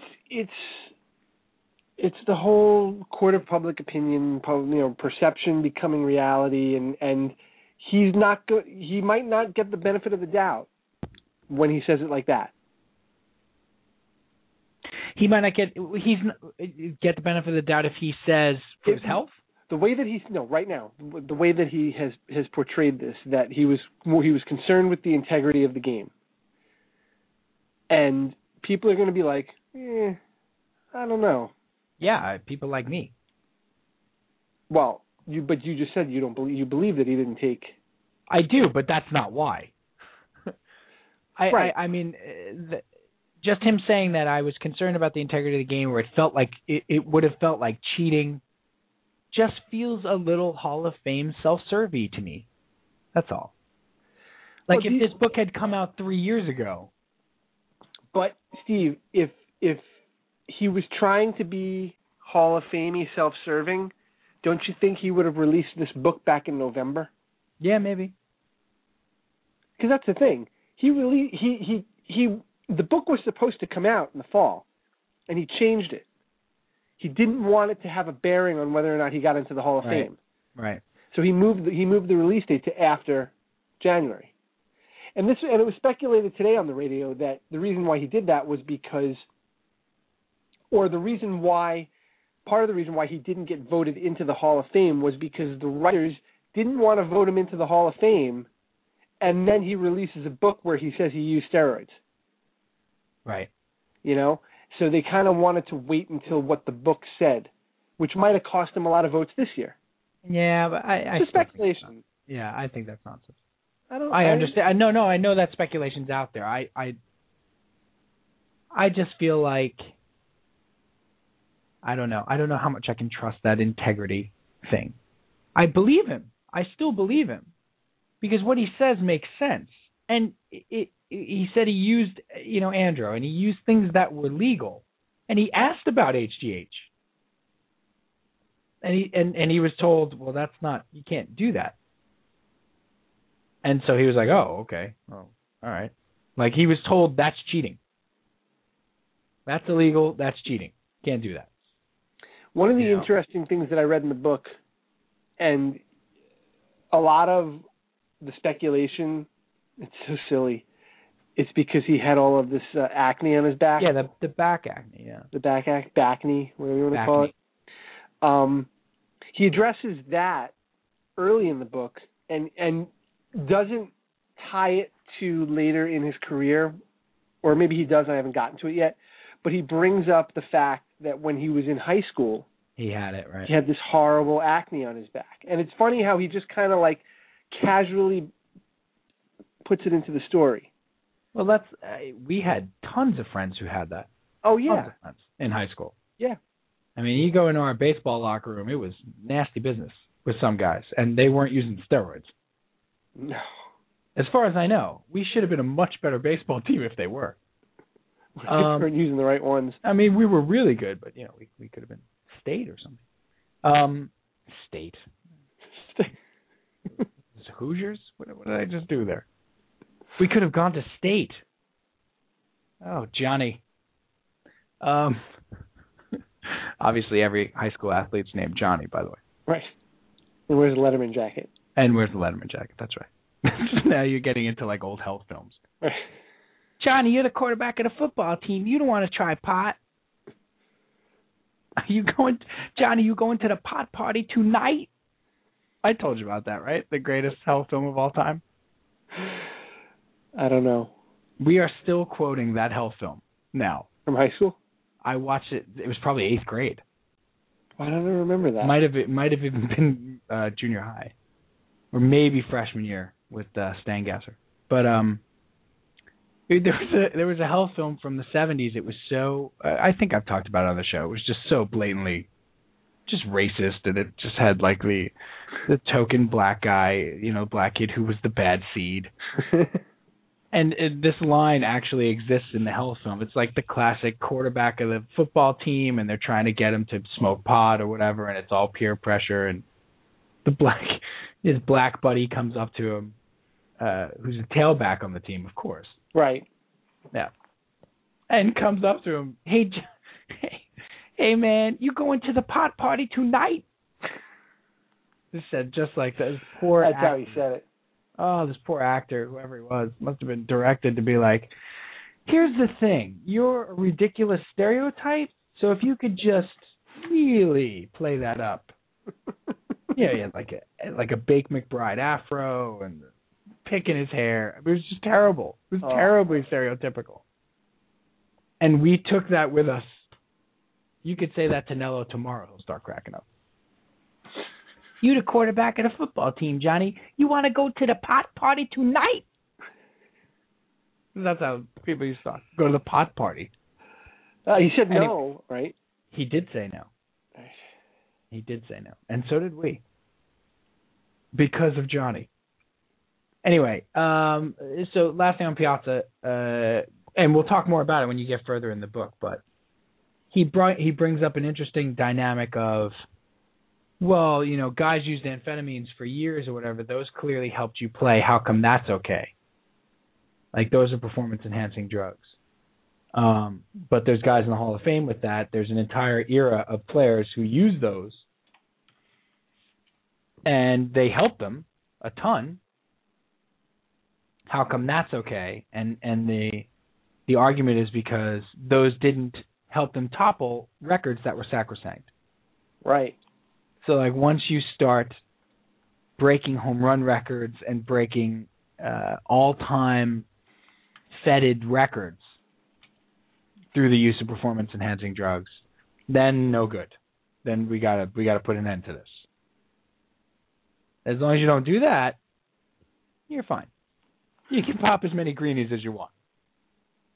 But this is our conversation when we have it with Dan. I want to move on to Mariano Rivera real quick. Our conversation, though, when we have it with Dan, is something that Simmons brought up as well. A big part of Simmons is you don't know who's clean and who's not, and I want to. Or does it matter? Who wants to? Simmons wants to know? Right. Or does it even matter anymore? Like, does it matter who's clean and who's not? Can't we just appreciate what these guys are doing? Well, I ask you, does it matter to you? That, again, I'm not sure. We're going to wait to have this conversation. Right. But the other part of that conversation that I want to have is, that we've touched on before, is the difference between a performance-enhancing drug like an anabolic steroid that gives you strength, that makes Barry Bonds hit the ball 5 feet further, or farther, not sure which, or HGH with healing, or deer antler spray with healing properties, or amphetamines to a lesser extent, that keep you on the field of play. What's a bigger advantage? What's more cheating? Is it cheating more to have a performance-enhancing drug that gives you strength and size, but you can't really quantify how much it's helping you hit a baseball or throw a baseball hard. You can't really measure it because there are probably tons of guys. I mean, this is why we hear about guys who get 50-game suspensions in the minor leagues that never do anything. Like, there's a certain amount of innate ability that you still need to have to hit a baseball. Right. And taking human growth hormone and being able to play after 4 weeks instead of after 8. Or extending your career 5 years. Or that. Think about that. Because exactly. You got a career that you're gonna play 10 years, 15 years, whatever you're gonna play, and then you can take something that means you can make another $10 million a year for 5 years. Totally. No, the money's there, but I'm talking about on the field, like the advantage on the field. That's right, affecting the competitive balance of the game. Okay. What's giving your team a greater advantage? The fact that Barry Bonds can hit a ball 5 feet further than he could 5 years ago? Or the fact that Andy Pettitte can pitch for you, can actually play when he wouldn't have been able to 4 weeks earlier than he was supposed to? What's more cheating? What's cheating more? What's more with the cheating? Please tell me how to say that. What is more of an advantage? What's a bigger cheat? I don't know. We're gonna talk about that. We're gonna talk about that. Well, let's. But Piazza, really, let's work on the hair. He's a ridiculous person. Oh, it's tough to watch. Dan described it perfectly. I've never seen it. It's the modern day Ben Franklin. He's got a receding hairline, and then he grew it long over the ears, and it comes down like to his neck. If you put Monica, little specks on him, he's from Philly. I'm so used to Mike Piazza. Wow, what a cool guy. There's nothing cool. He came across that whole interview. He was like a little giggly schoolgirl a lot. Hey! Watch who you're calling a schoolgirl, all right? He was giggly. He dispelled those myths. Yes, I did love what he said about the homosexuality. If I was going to be gay, I would have been gay. Well, no, what he said about that made a total sense to me. Like, I'm going to go through all this trouble, like this much trouble, to like you live a fake life just right. to perpetuate. And it's not just live a fake life. He's not like a guy in the suburbs with a beard and a wife. I mean, that's a fake life in New York. Like, that's hard. Right. He's one of like the top 20 most famous people in the entire city. Right. And it's not going to get found out, and it's not, there's, like he said, like, if I was going to do it, I would have just been gay. Like, I'm in New York, I might as well, I don't know, I had no problem with that. It's just weird. It's weird, though, because he does say that, like, the rumor was kind of started by a couple of former teammates, and yeah, I saw that. Which he doesn't reveal. He doesn't say who the teammates are, but jealousy. I could see that as being jealousy. I suppose. I could see that being jealousy. I also, he got heat, of course, from certain media members here in New York for addressing that directly and never addressing the rumors and innuendo about his steroid use. Right. And to that I say, well, of course he did. It was a direct accusation. It was a news article. I mean, it was. He held a press conference to say no, he's not gay, to refute a story that said he was gay. He was never on any list. He was never in any book. He was never in anything for PED use. What's he going to do?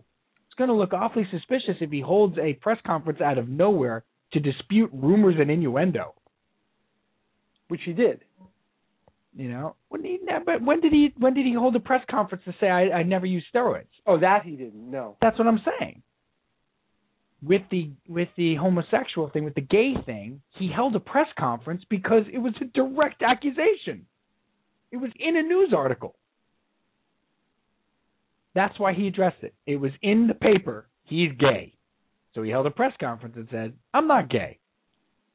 Because Carton tried to make this whole point, Cal, that, like, I would think that you would hold a press conference and tell everybody you didn't use steroids before you do. You did it when you were accused of being gay. What's the big deal there? But you never did it with steroids. That's because he was never directly accused. And he wasn't doing it. Right. Well, there's that. As it turns out. Right. Like, what are you going to do? Hold a press conference to say something? I mean, if you hold a press conference to say, I'm not doing steroids, in response to rumor, innuendo, and suggestion, it's going to look a lot like you're doing steroids. Like Alex Rodriguez. Boom. I see what Stay away, Rod. That's my favorite. Hey, Mo Rivera might be retiring, Cal. Might not be. We don't know. Ooh, he's so coy.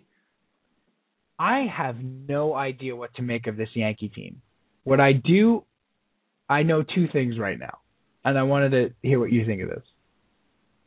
One, it's been a long time since I've heard Yankee fans, Mike Francesa included, hedge their bets as much as they are with this team against them maybe not being good. It's like Francesa, like a month ago, they went from, look, they're going to be a 95-win team, to it's the first time in a long time they may not be favored to win the East. Or, may not be favored to win the American League.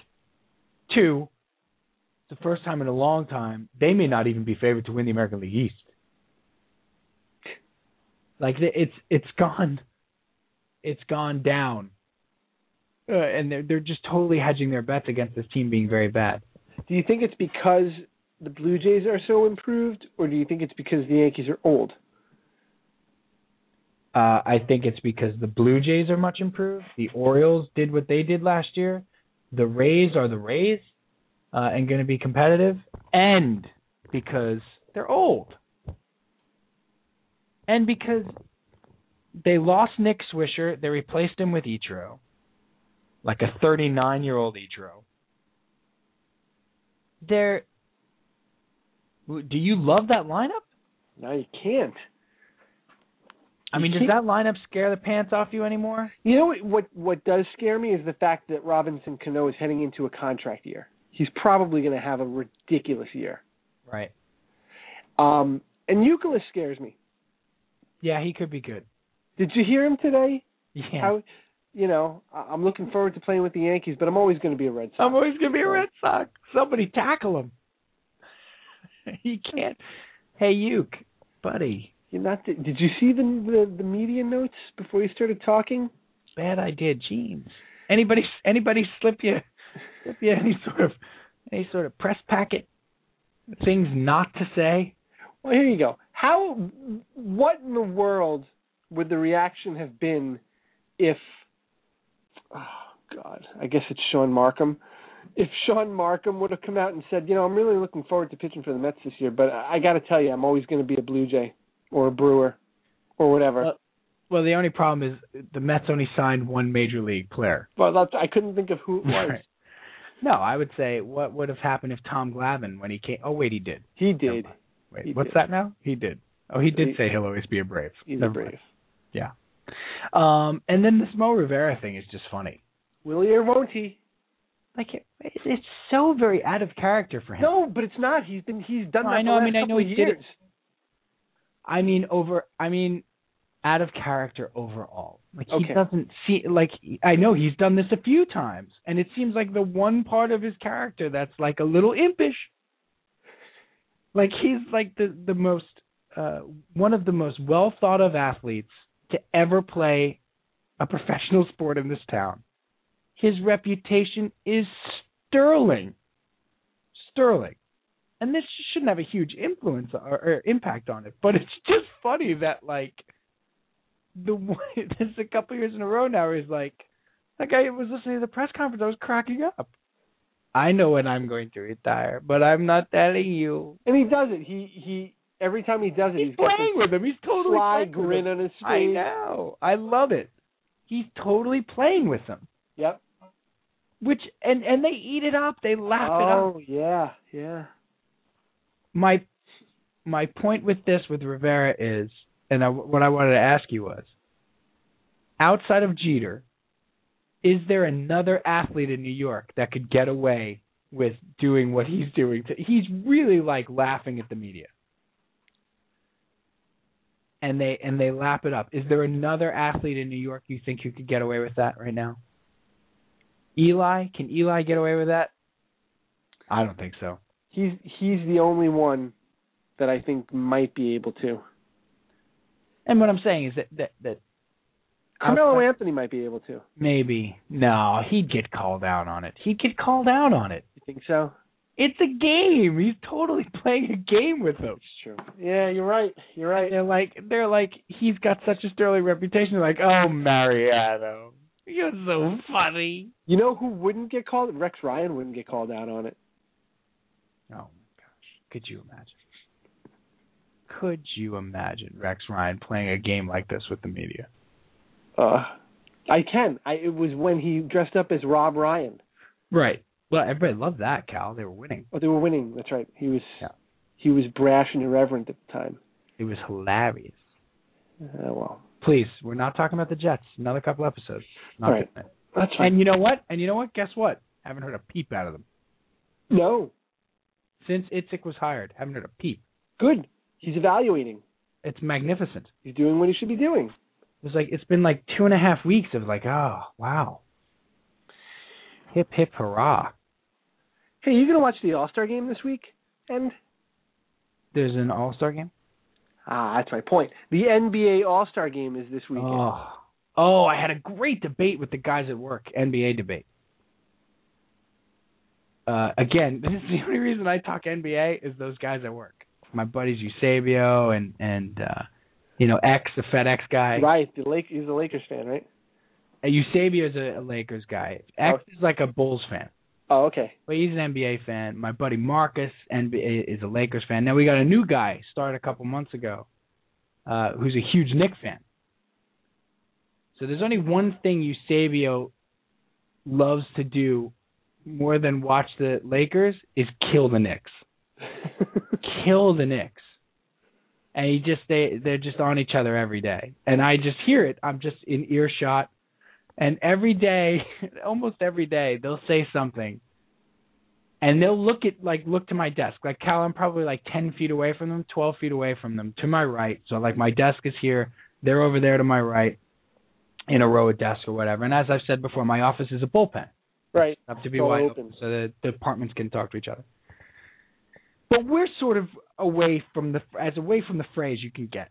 And every once in a while, they'll say something to each other and look at me to see if I'm going to jump in. Because it may just be something that even Sam Pete, who and I'm quoting, don't know nothing about the NBA, has to jump in on that one.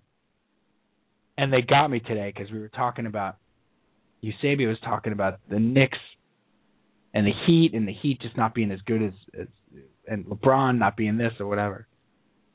And I said, you have to I jumped in. I had no choice.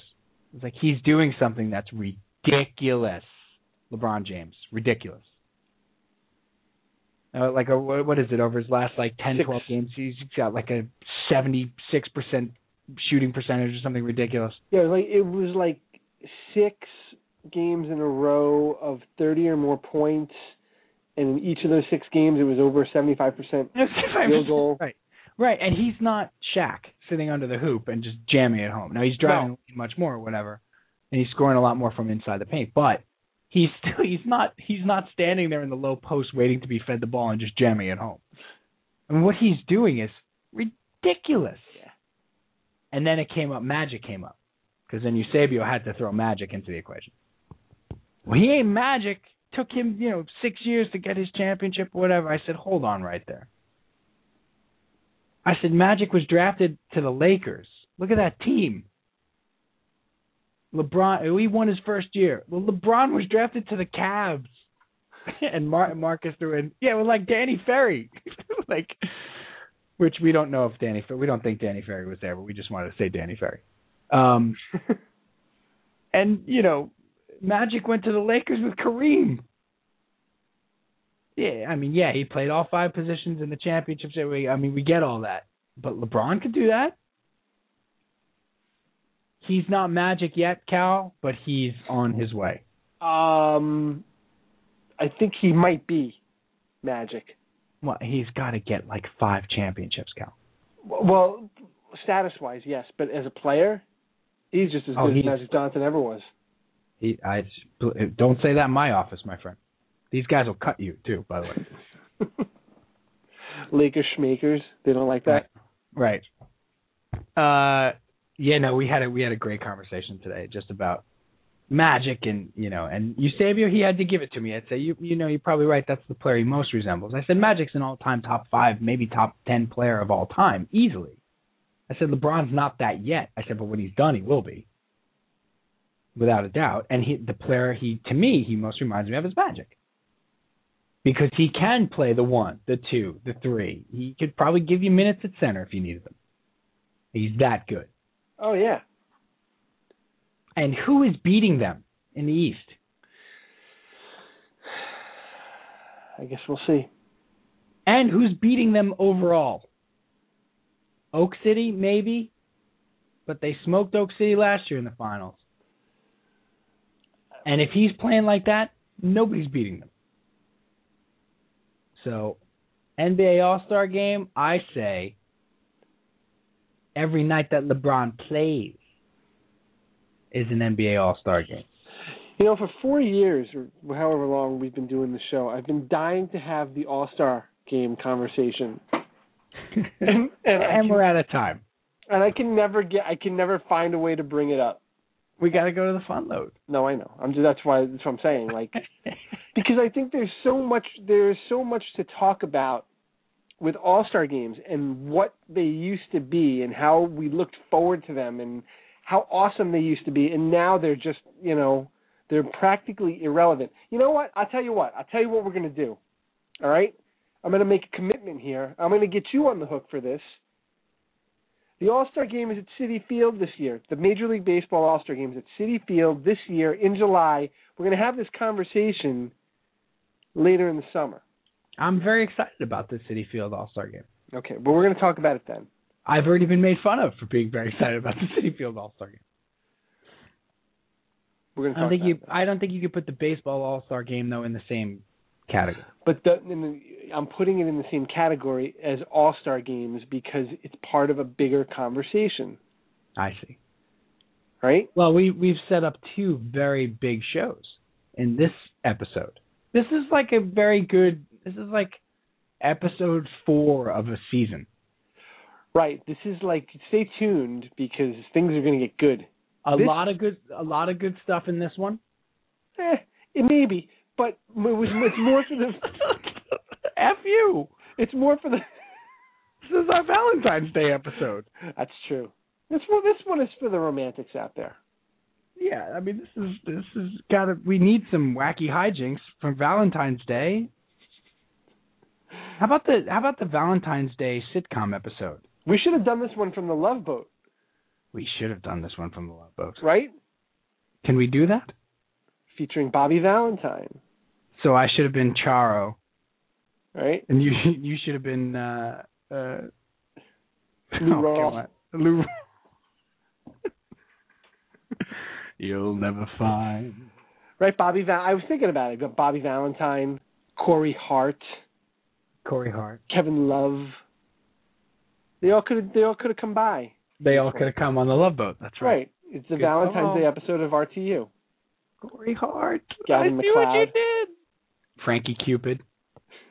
Wait, that might be a player I made up. I don't think that person. I don't think Frankie Cupid. Yeah, let's go to the fun load. It's time for the fun load. It is time for the fun load. I love when it's time for the fun load. Everybody's doing it. You do it. We all do it. Charo. Lou Rawl. I can still see the graphics from the opening credits. Right, it's the wheel with the life preserver, It's like the wheel of the boat. Oh, that's right. And then the anchor comes and washes it away, and then you see the next. Usually it's the shot from behind, and then they turn around and look at the camera. And then they turn around and look at the camera. Yes. Something like that. PJ, the anchor was the wipe, the video wipe. Right. Before we get into the fun load, give me 3 Love Boat guests. Eric Estrada. Nice. That's a good one. Come on. Oh, me? All 3 for me? Yeah, you're going around the room. No, you're giving us 3. Okay, sorry. Eric Estrada, Sally Struthers, before she put on the weight. So early. Right. And Ernest Borgnine. Ernie Borgnine. That's boy. the gentleman on the cruise. That's him.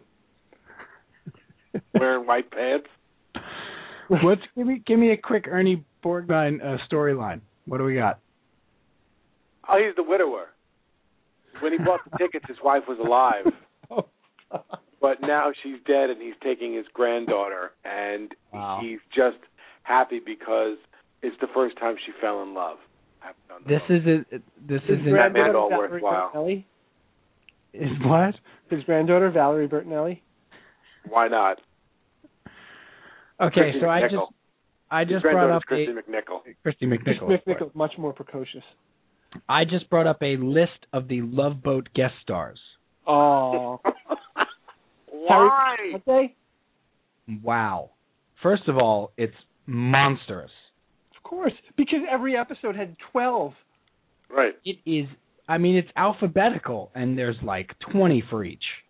Could they make a show this expensive now? No chance. Well, they made Lost. Yeah, but Lost didn't have 17 guest stars every week. No, but it had Clooney was on the island. But it had the special effects of Titanic. Just in that first episode. That's true. You know what? Studio 60 was like that. That's why it went away. Yeah. Because it was too expensive to pay the people on it. It only cost $10.5 million a week. Right. Let me just give you a couple of the A's. Okay? A couple of the A's. Willie Ames. Yes. That's correct. I didn't even look.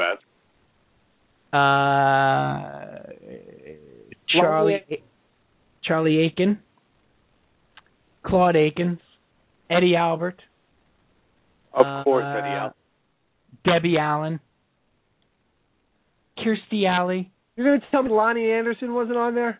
Wait, I'm at the ALs. Oh, I'm sorry. That's how many there are. Weird Al? Don Amici, John Amos. We were just talking about Don Amici. Or as Teresa calls him, what did she call John Amos the other day? Tori? Oh no, she got it right. John Amos is the father on Good Times. Mr. Evans. Right. I thought Amos? John Amos. Amos. We're in the A's. Stamos. John Stamos in the strangest crossover episode of Good Times ever. We have about 90 seconds left in the live show, so let's just do this. Thanks to Blue Haven, of course, the sponsor of this episode. Go to www.bluehavennyc.com. Check them out. Get down there in the West Village, the Village on Houston, and the corner of Houston and Thompson. Check them out. And, of course, our buddy Mark Finney, his film is almost done. Go to Facebook and search Fat the Film, Fat the Movie, and you can go like the page. Please check out our website, www.rtusports.com. It's really just a repository for all our episodes, but it's a great place to get them. You can get them in Windows form or MP3 form, and you can also subscribe to the podcast there. And that's it. We'll be live again next Thursday night with episode 129. Okay, so moving on. Dude, stop. You're what? Talking like Marin. Stop it. What? Lonnie Anderson? He's doing his entire cadence. You got to cut it out or stop listening to that show. What are you talking about? Adam Markin. Back tomorrow. We'll have this argument tomorrow now. Why is it an argument, first of all? Because you're going to fight me. Therefore, it's an argument. Of all, I'm not fighting. All right. Frankie Avalon. B. Arthur? He's the B. best. Arthur. No, wait. Not I don't B. think Arthur? B. Arthur. Nope. Wow. She would never do that program. Because she had never found love. Oh, Ma. Maybe if she had done. Ed Begley Jr. and Shari Belafonte. Shari Belafonte, that's right. Scott Baio and Jimmy Baio. Oh, Jimmy Baio, what happened? What happened, Jimmy? Adrienne Barbeau. Meredith Baxter, before she was even Bernie. Now she's back to Meredith Baxter. Yeah, well, David Bernie Naughton had to be on there. Who's that? David Naughton. Yeah, that's how we should do this. You guys just throw out guys to me, and I'll tell you if they were on or not. Bet he was on there. Check the list. Check the list. Hasselhoff. What's the other cop from Chips, the one who's not Estrada? David Naughton was definitely on. Mark Thomas Baker? No. Mark Lynn Baker. Was he on? Perhaps. Let's take a look. Balky Bartakamus? No, Mark Lynn Baker. Diane Baker. Oh. Actually, Baker was the other cop on Chip's name on the show. Right. Was it Wilcox was his name? Larry Wilcox. Yeah. Bingo bango. Larry Wilcox. Absolutely was on. Jimmy Walker. You're Robert Urich. Oh, there he is. Oh, PJ's guy. PJ's going to get excited again. Look, Urich is great. Bob Urich. He was on, yes. There's only 2 U's that were ever on the show. Leslie Uggams. Yes! Wow. Cal just won the internet. He did. He did. He's the internet champion of the night. I swear I'm not looking. Cal just beat Wikipedia. Leslie Uggams. Oh, Fred Travelina.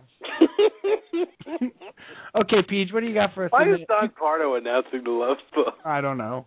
He announces everything. You can yell at me tomorrow for the Marin thing. I've listened to 350 WTFs. Are you surprised that I somehow had the same cadence? Did you? Oh, okay. You love it. You love that man.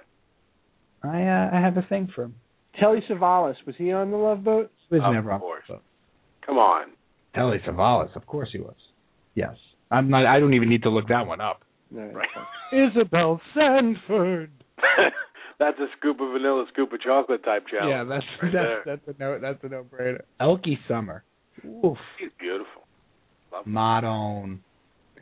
Peach, what do you got for us in the what is it? 2 questions? Is that what it's called? 2 questions. Just 2? 2 questions. So you get a call in. You get a surprise guest. Right? The guest is, let's say, Martin Scorsese. Wow. You can only ask him 2 questions. Oh. What would they be? Oh, and obviously, you don't want to be run of the mill. Like, you ever going to do a sequel to Goodfellas? You wouldn't do that. These are 2 questions you would ask specifically of Martin Scorsese? I'm going to start with Martin Scorsese. Oh, okay. And you don't want to, and you obviously don't want to be like Chris Farley on the Chris Farley show. Right. Remember when you did? You remember in Goodfellas when you said you're funny? You definitely don't want to do that. I mean, you can, but you know he's not going to call back. I got my 2. Who you got? Question number 1. Who is the actor or actress that you never worked with that you always wish you had?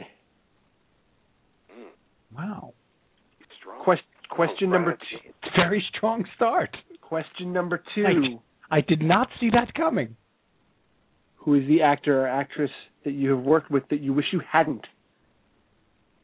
Wow. Ooh. Wow. Is that how you would ask them? Is that the timbre you would use? Yes, exactly like that. You got to lean on the words like that. You wish you hadn't. Like John Houseman. Full of regret. John Houseman had to be on the Love Boat too. Ooh, that's Like creepy. John Houseman. No one wants that. John No Houseman. one wants him to find love. I don't. You remember John Houseman? Of course, I remember John Houseman. The paper chase? I would just think that the Love Boat was above, or was below him, beneath him. Yeah, he's an aristocrat who was on a cruise to the Greek Isles. Where did the Love Boat go? Did it go to the Greek Isles? Wherever it found love. Puerto Vallarta. Hello. Puerto Vallarta. Puerto Vallarta. That's right. I remember wondering where this strange and magical land was. This Puerto Vallarta. Where is this Puerto Vallarta? And it was always How can I get there? You always had the person, we'll be docking in Puerto Vallarta for 45 minutes. 45 minutes in Puerto Vallarta. Hey, that was somebody's voiceover job right there. Yep. That was a gig for somebody. That's right. What are your questions, Steve?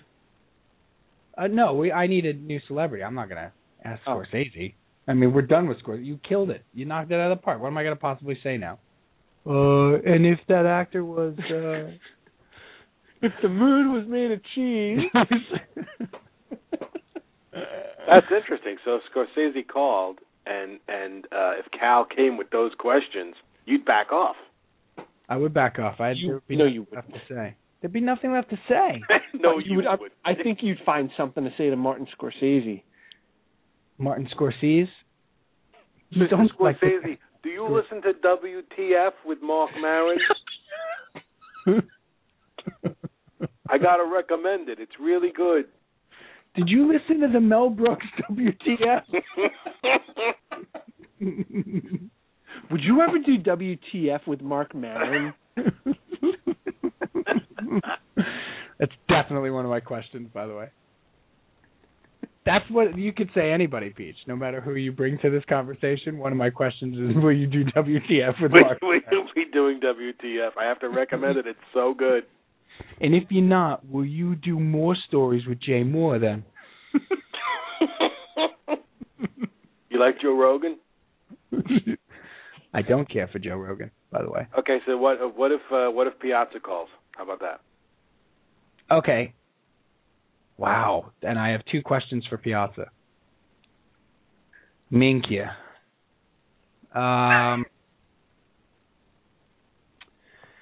Okay. I like how you're sweating this, too. This is good. It's good that you're sweating it. Question number one. Is there a list that could come out that would be ruinous to you? Okay. And this is not some enchanted challenge where he has to answer what you're asking him. I'm just saying you're going to roll the dice. I just want to know. Okay. What you think is worth I the might while. not. I might not have the stones to ask him that one. By the way. Okay, you might back off. I might back off. Yeah, okay. This is not magic. This would be for realsies. Okay, my other question would be you had a number of facial hair styles throughout your career.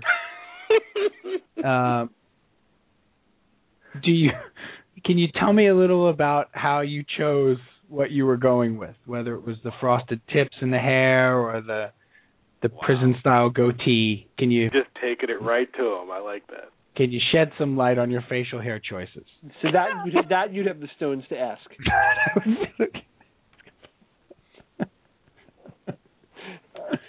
That I'd be okay with. That's correct. Fair enough. Yeah. How about you? Your two questions. I would not ask him two questions after you. Wow. I think we will have had it then. That'll be when Mike says, good night, guys. Thanks. All right. Got to go. Glad I called in, and good luck with the show. Right. I won't be listening back. Okay, Peach, how about you now? I have no questions for Mike Piazza. Sorry. No. Would I ever want to ask Mike Piazza? So we have... I got one for you. Okay, go ahead. Go ahead, Kyle. All right, PJ. If Prince calls into the show. We're getting Prince as a guest on the RTU. Right. Oh, by the way, greatest RTU ever. By far and away. This is our night of 1,000 stars. Right. Maybe the greatest podcast ever. Prince, who never talks even when he's in person, is now going to call into a podcast. Yeah. What do you ask him? Tell me how you put down a demo. Tell me how it's done. When you sit in a room and you have a recorder, I want to know his process. Okay. It's a great question. Fantastic question. That would be and your follow-up? And my follow-up is 2 questions. So the last question. I'm going to assume slight rapport. If I could get him to talk on the first one, my second question would be, what made you think you could be in a movie? Wow. Wow. Right. Was that hubris? Was that someone whispering in your ear? Do movies? Wow. Were you trying to be a triple, quadruple threat? How do we make the Prince RTU happen, by the way? Would that be would that be someone with 12 talents? A triple, quadruple threat? Right. It's exponential. One number, exponent of the other. He does everything. It's like you get to 9, it's like juggling. Right. He's an expert at playing Minecraft. Tremendous knife skills. Ken Julian. He can do that trick where you put your hand on the table and you stab at your fingers, but you don't hit your fingers. Right, like number 11 is like knows all the words to End of the World as We Know It by REM. It's like supremely talented. That guy's a threat. I'll tell you that much. All right, now what if it's someone who calls who you don't necessarily care for? Like, what if Lindsay Lohan calls? No. You get to ask her 2 questions. Would you put her through? I would. That would be hilarious. You wouldn't believe me. If I type her name up on the I feel bad for the Lohan. Well, that's kind of endearing now, isn't it? So where would you go? I think my first question would be, if you could somehow,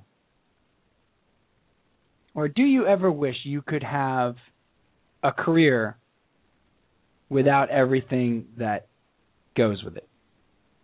In other words, or the better way to put it would be, if you could start all over again, would you just have never gone into acting and never done it because of all the things that go along with it? Mm. Like, would you have been satisfied with just, doing community theater or something like that? Or, like, can you ever foresee a time where the reward of acting will ever justify the life you lead? That's a decent question. Thanks. You're and not then bad. My second question would be, I like you. Oh. No, it wouldn't.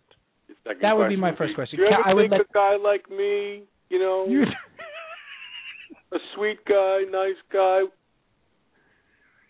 Suddenly you're Dom DeLuise in Fatso. Right.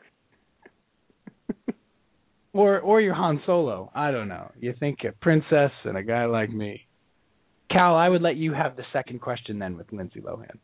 Ms. Lohan, in your opinion, what do you think you do worse, sing or act?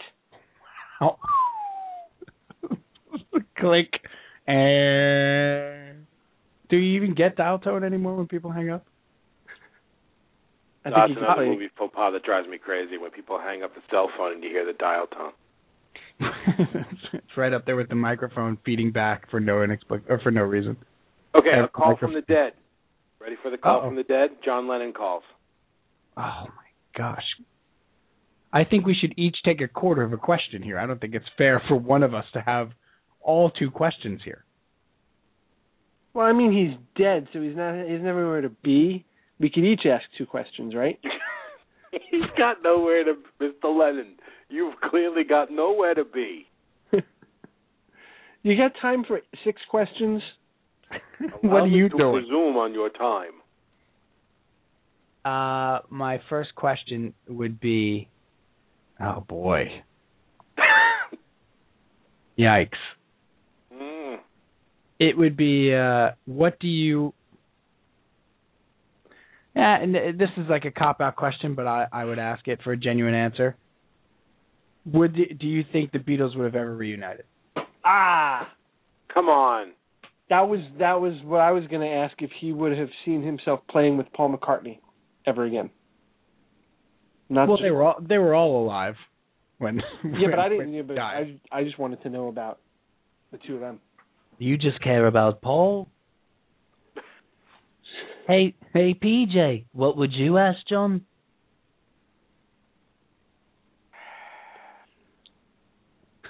Would you sigh first? Yeah, this may be yet another one of those instances where PJ would just start getting choked up. Yeah, I don't know if you'd be able to make it through there. I probably wouldn't make it through. It would be a halting sort of, I just want you to know that it meant a lot to a 12-year-old kid. I need a minute. It'd be a mess. Which is why I don't have my own show. Well, if you did, there would be no danger of John Lennon being on it. That's true. So I think you'd be okay. What would be so dangerous about that, boys? Well, there would be nothing dangerous about it. Uh-oh. John Lennon might be on this show. All right, boys.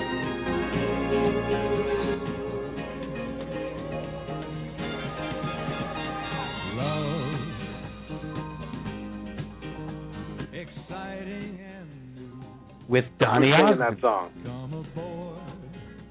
Is it Paul Anka? Close. Oh, contemporary. Neil Sedaka. Close. Jack Jones. The answer is Jack Jones. Jack Jones.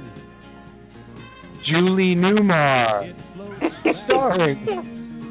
I'm putting together a fantastic. This is our episode. You ready? I'm putting together our episode. Cheryl Tiegs with Mickey Rooney. Rosemary. Oh, that's spectacular, man. Donna Pascal. Millie Pearl. Phil Silvers.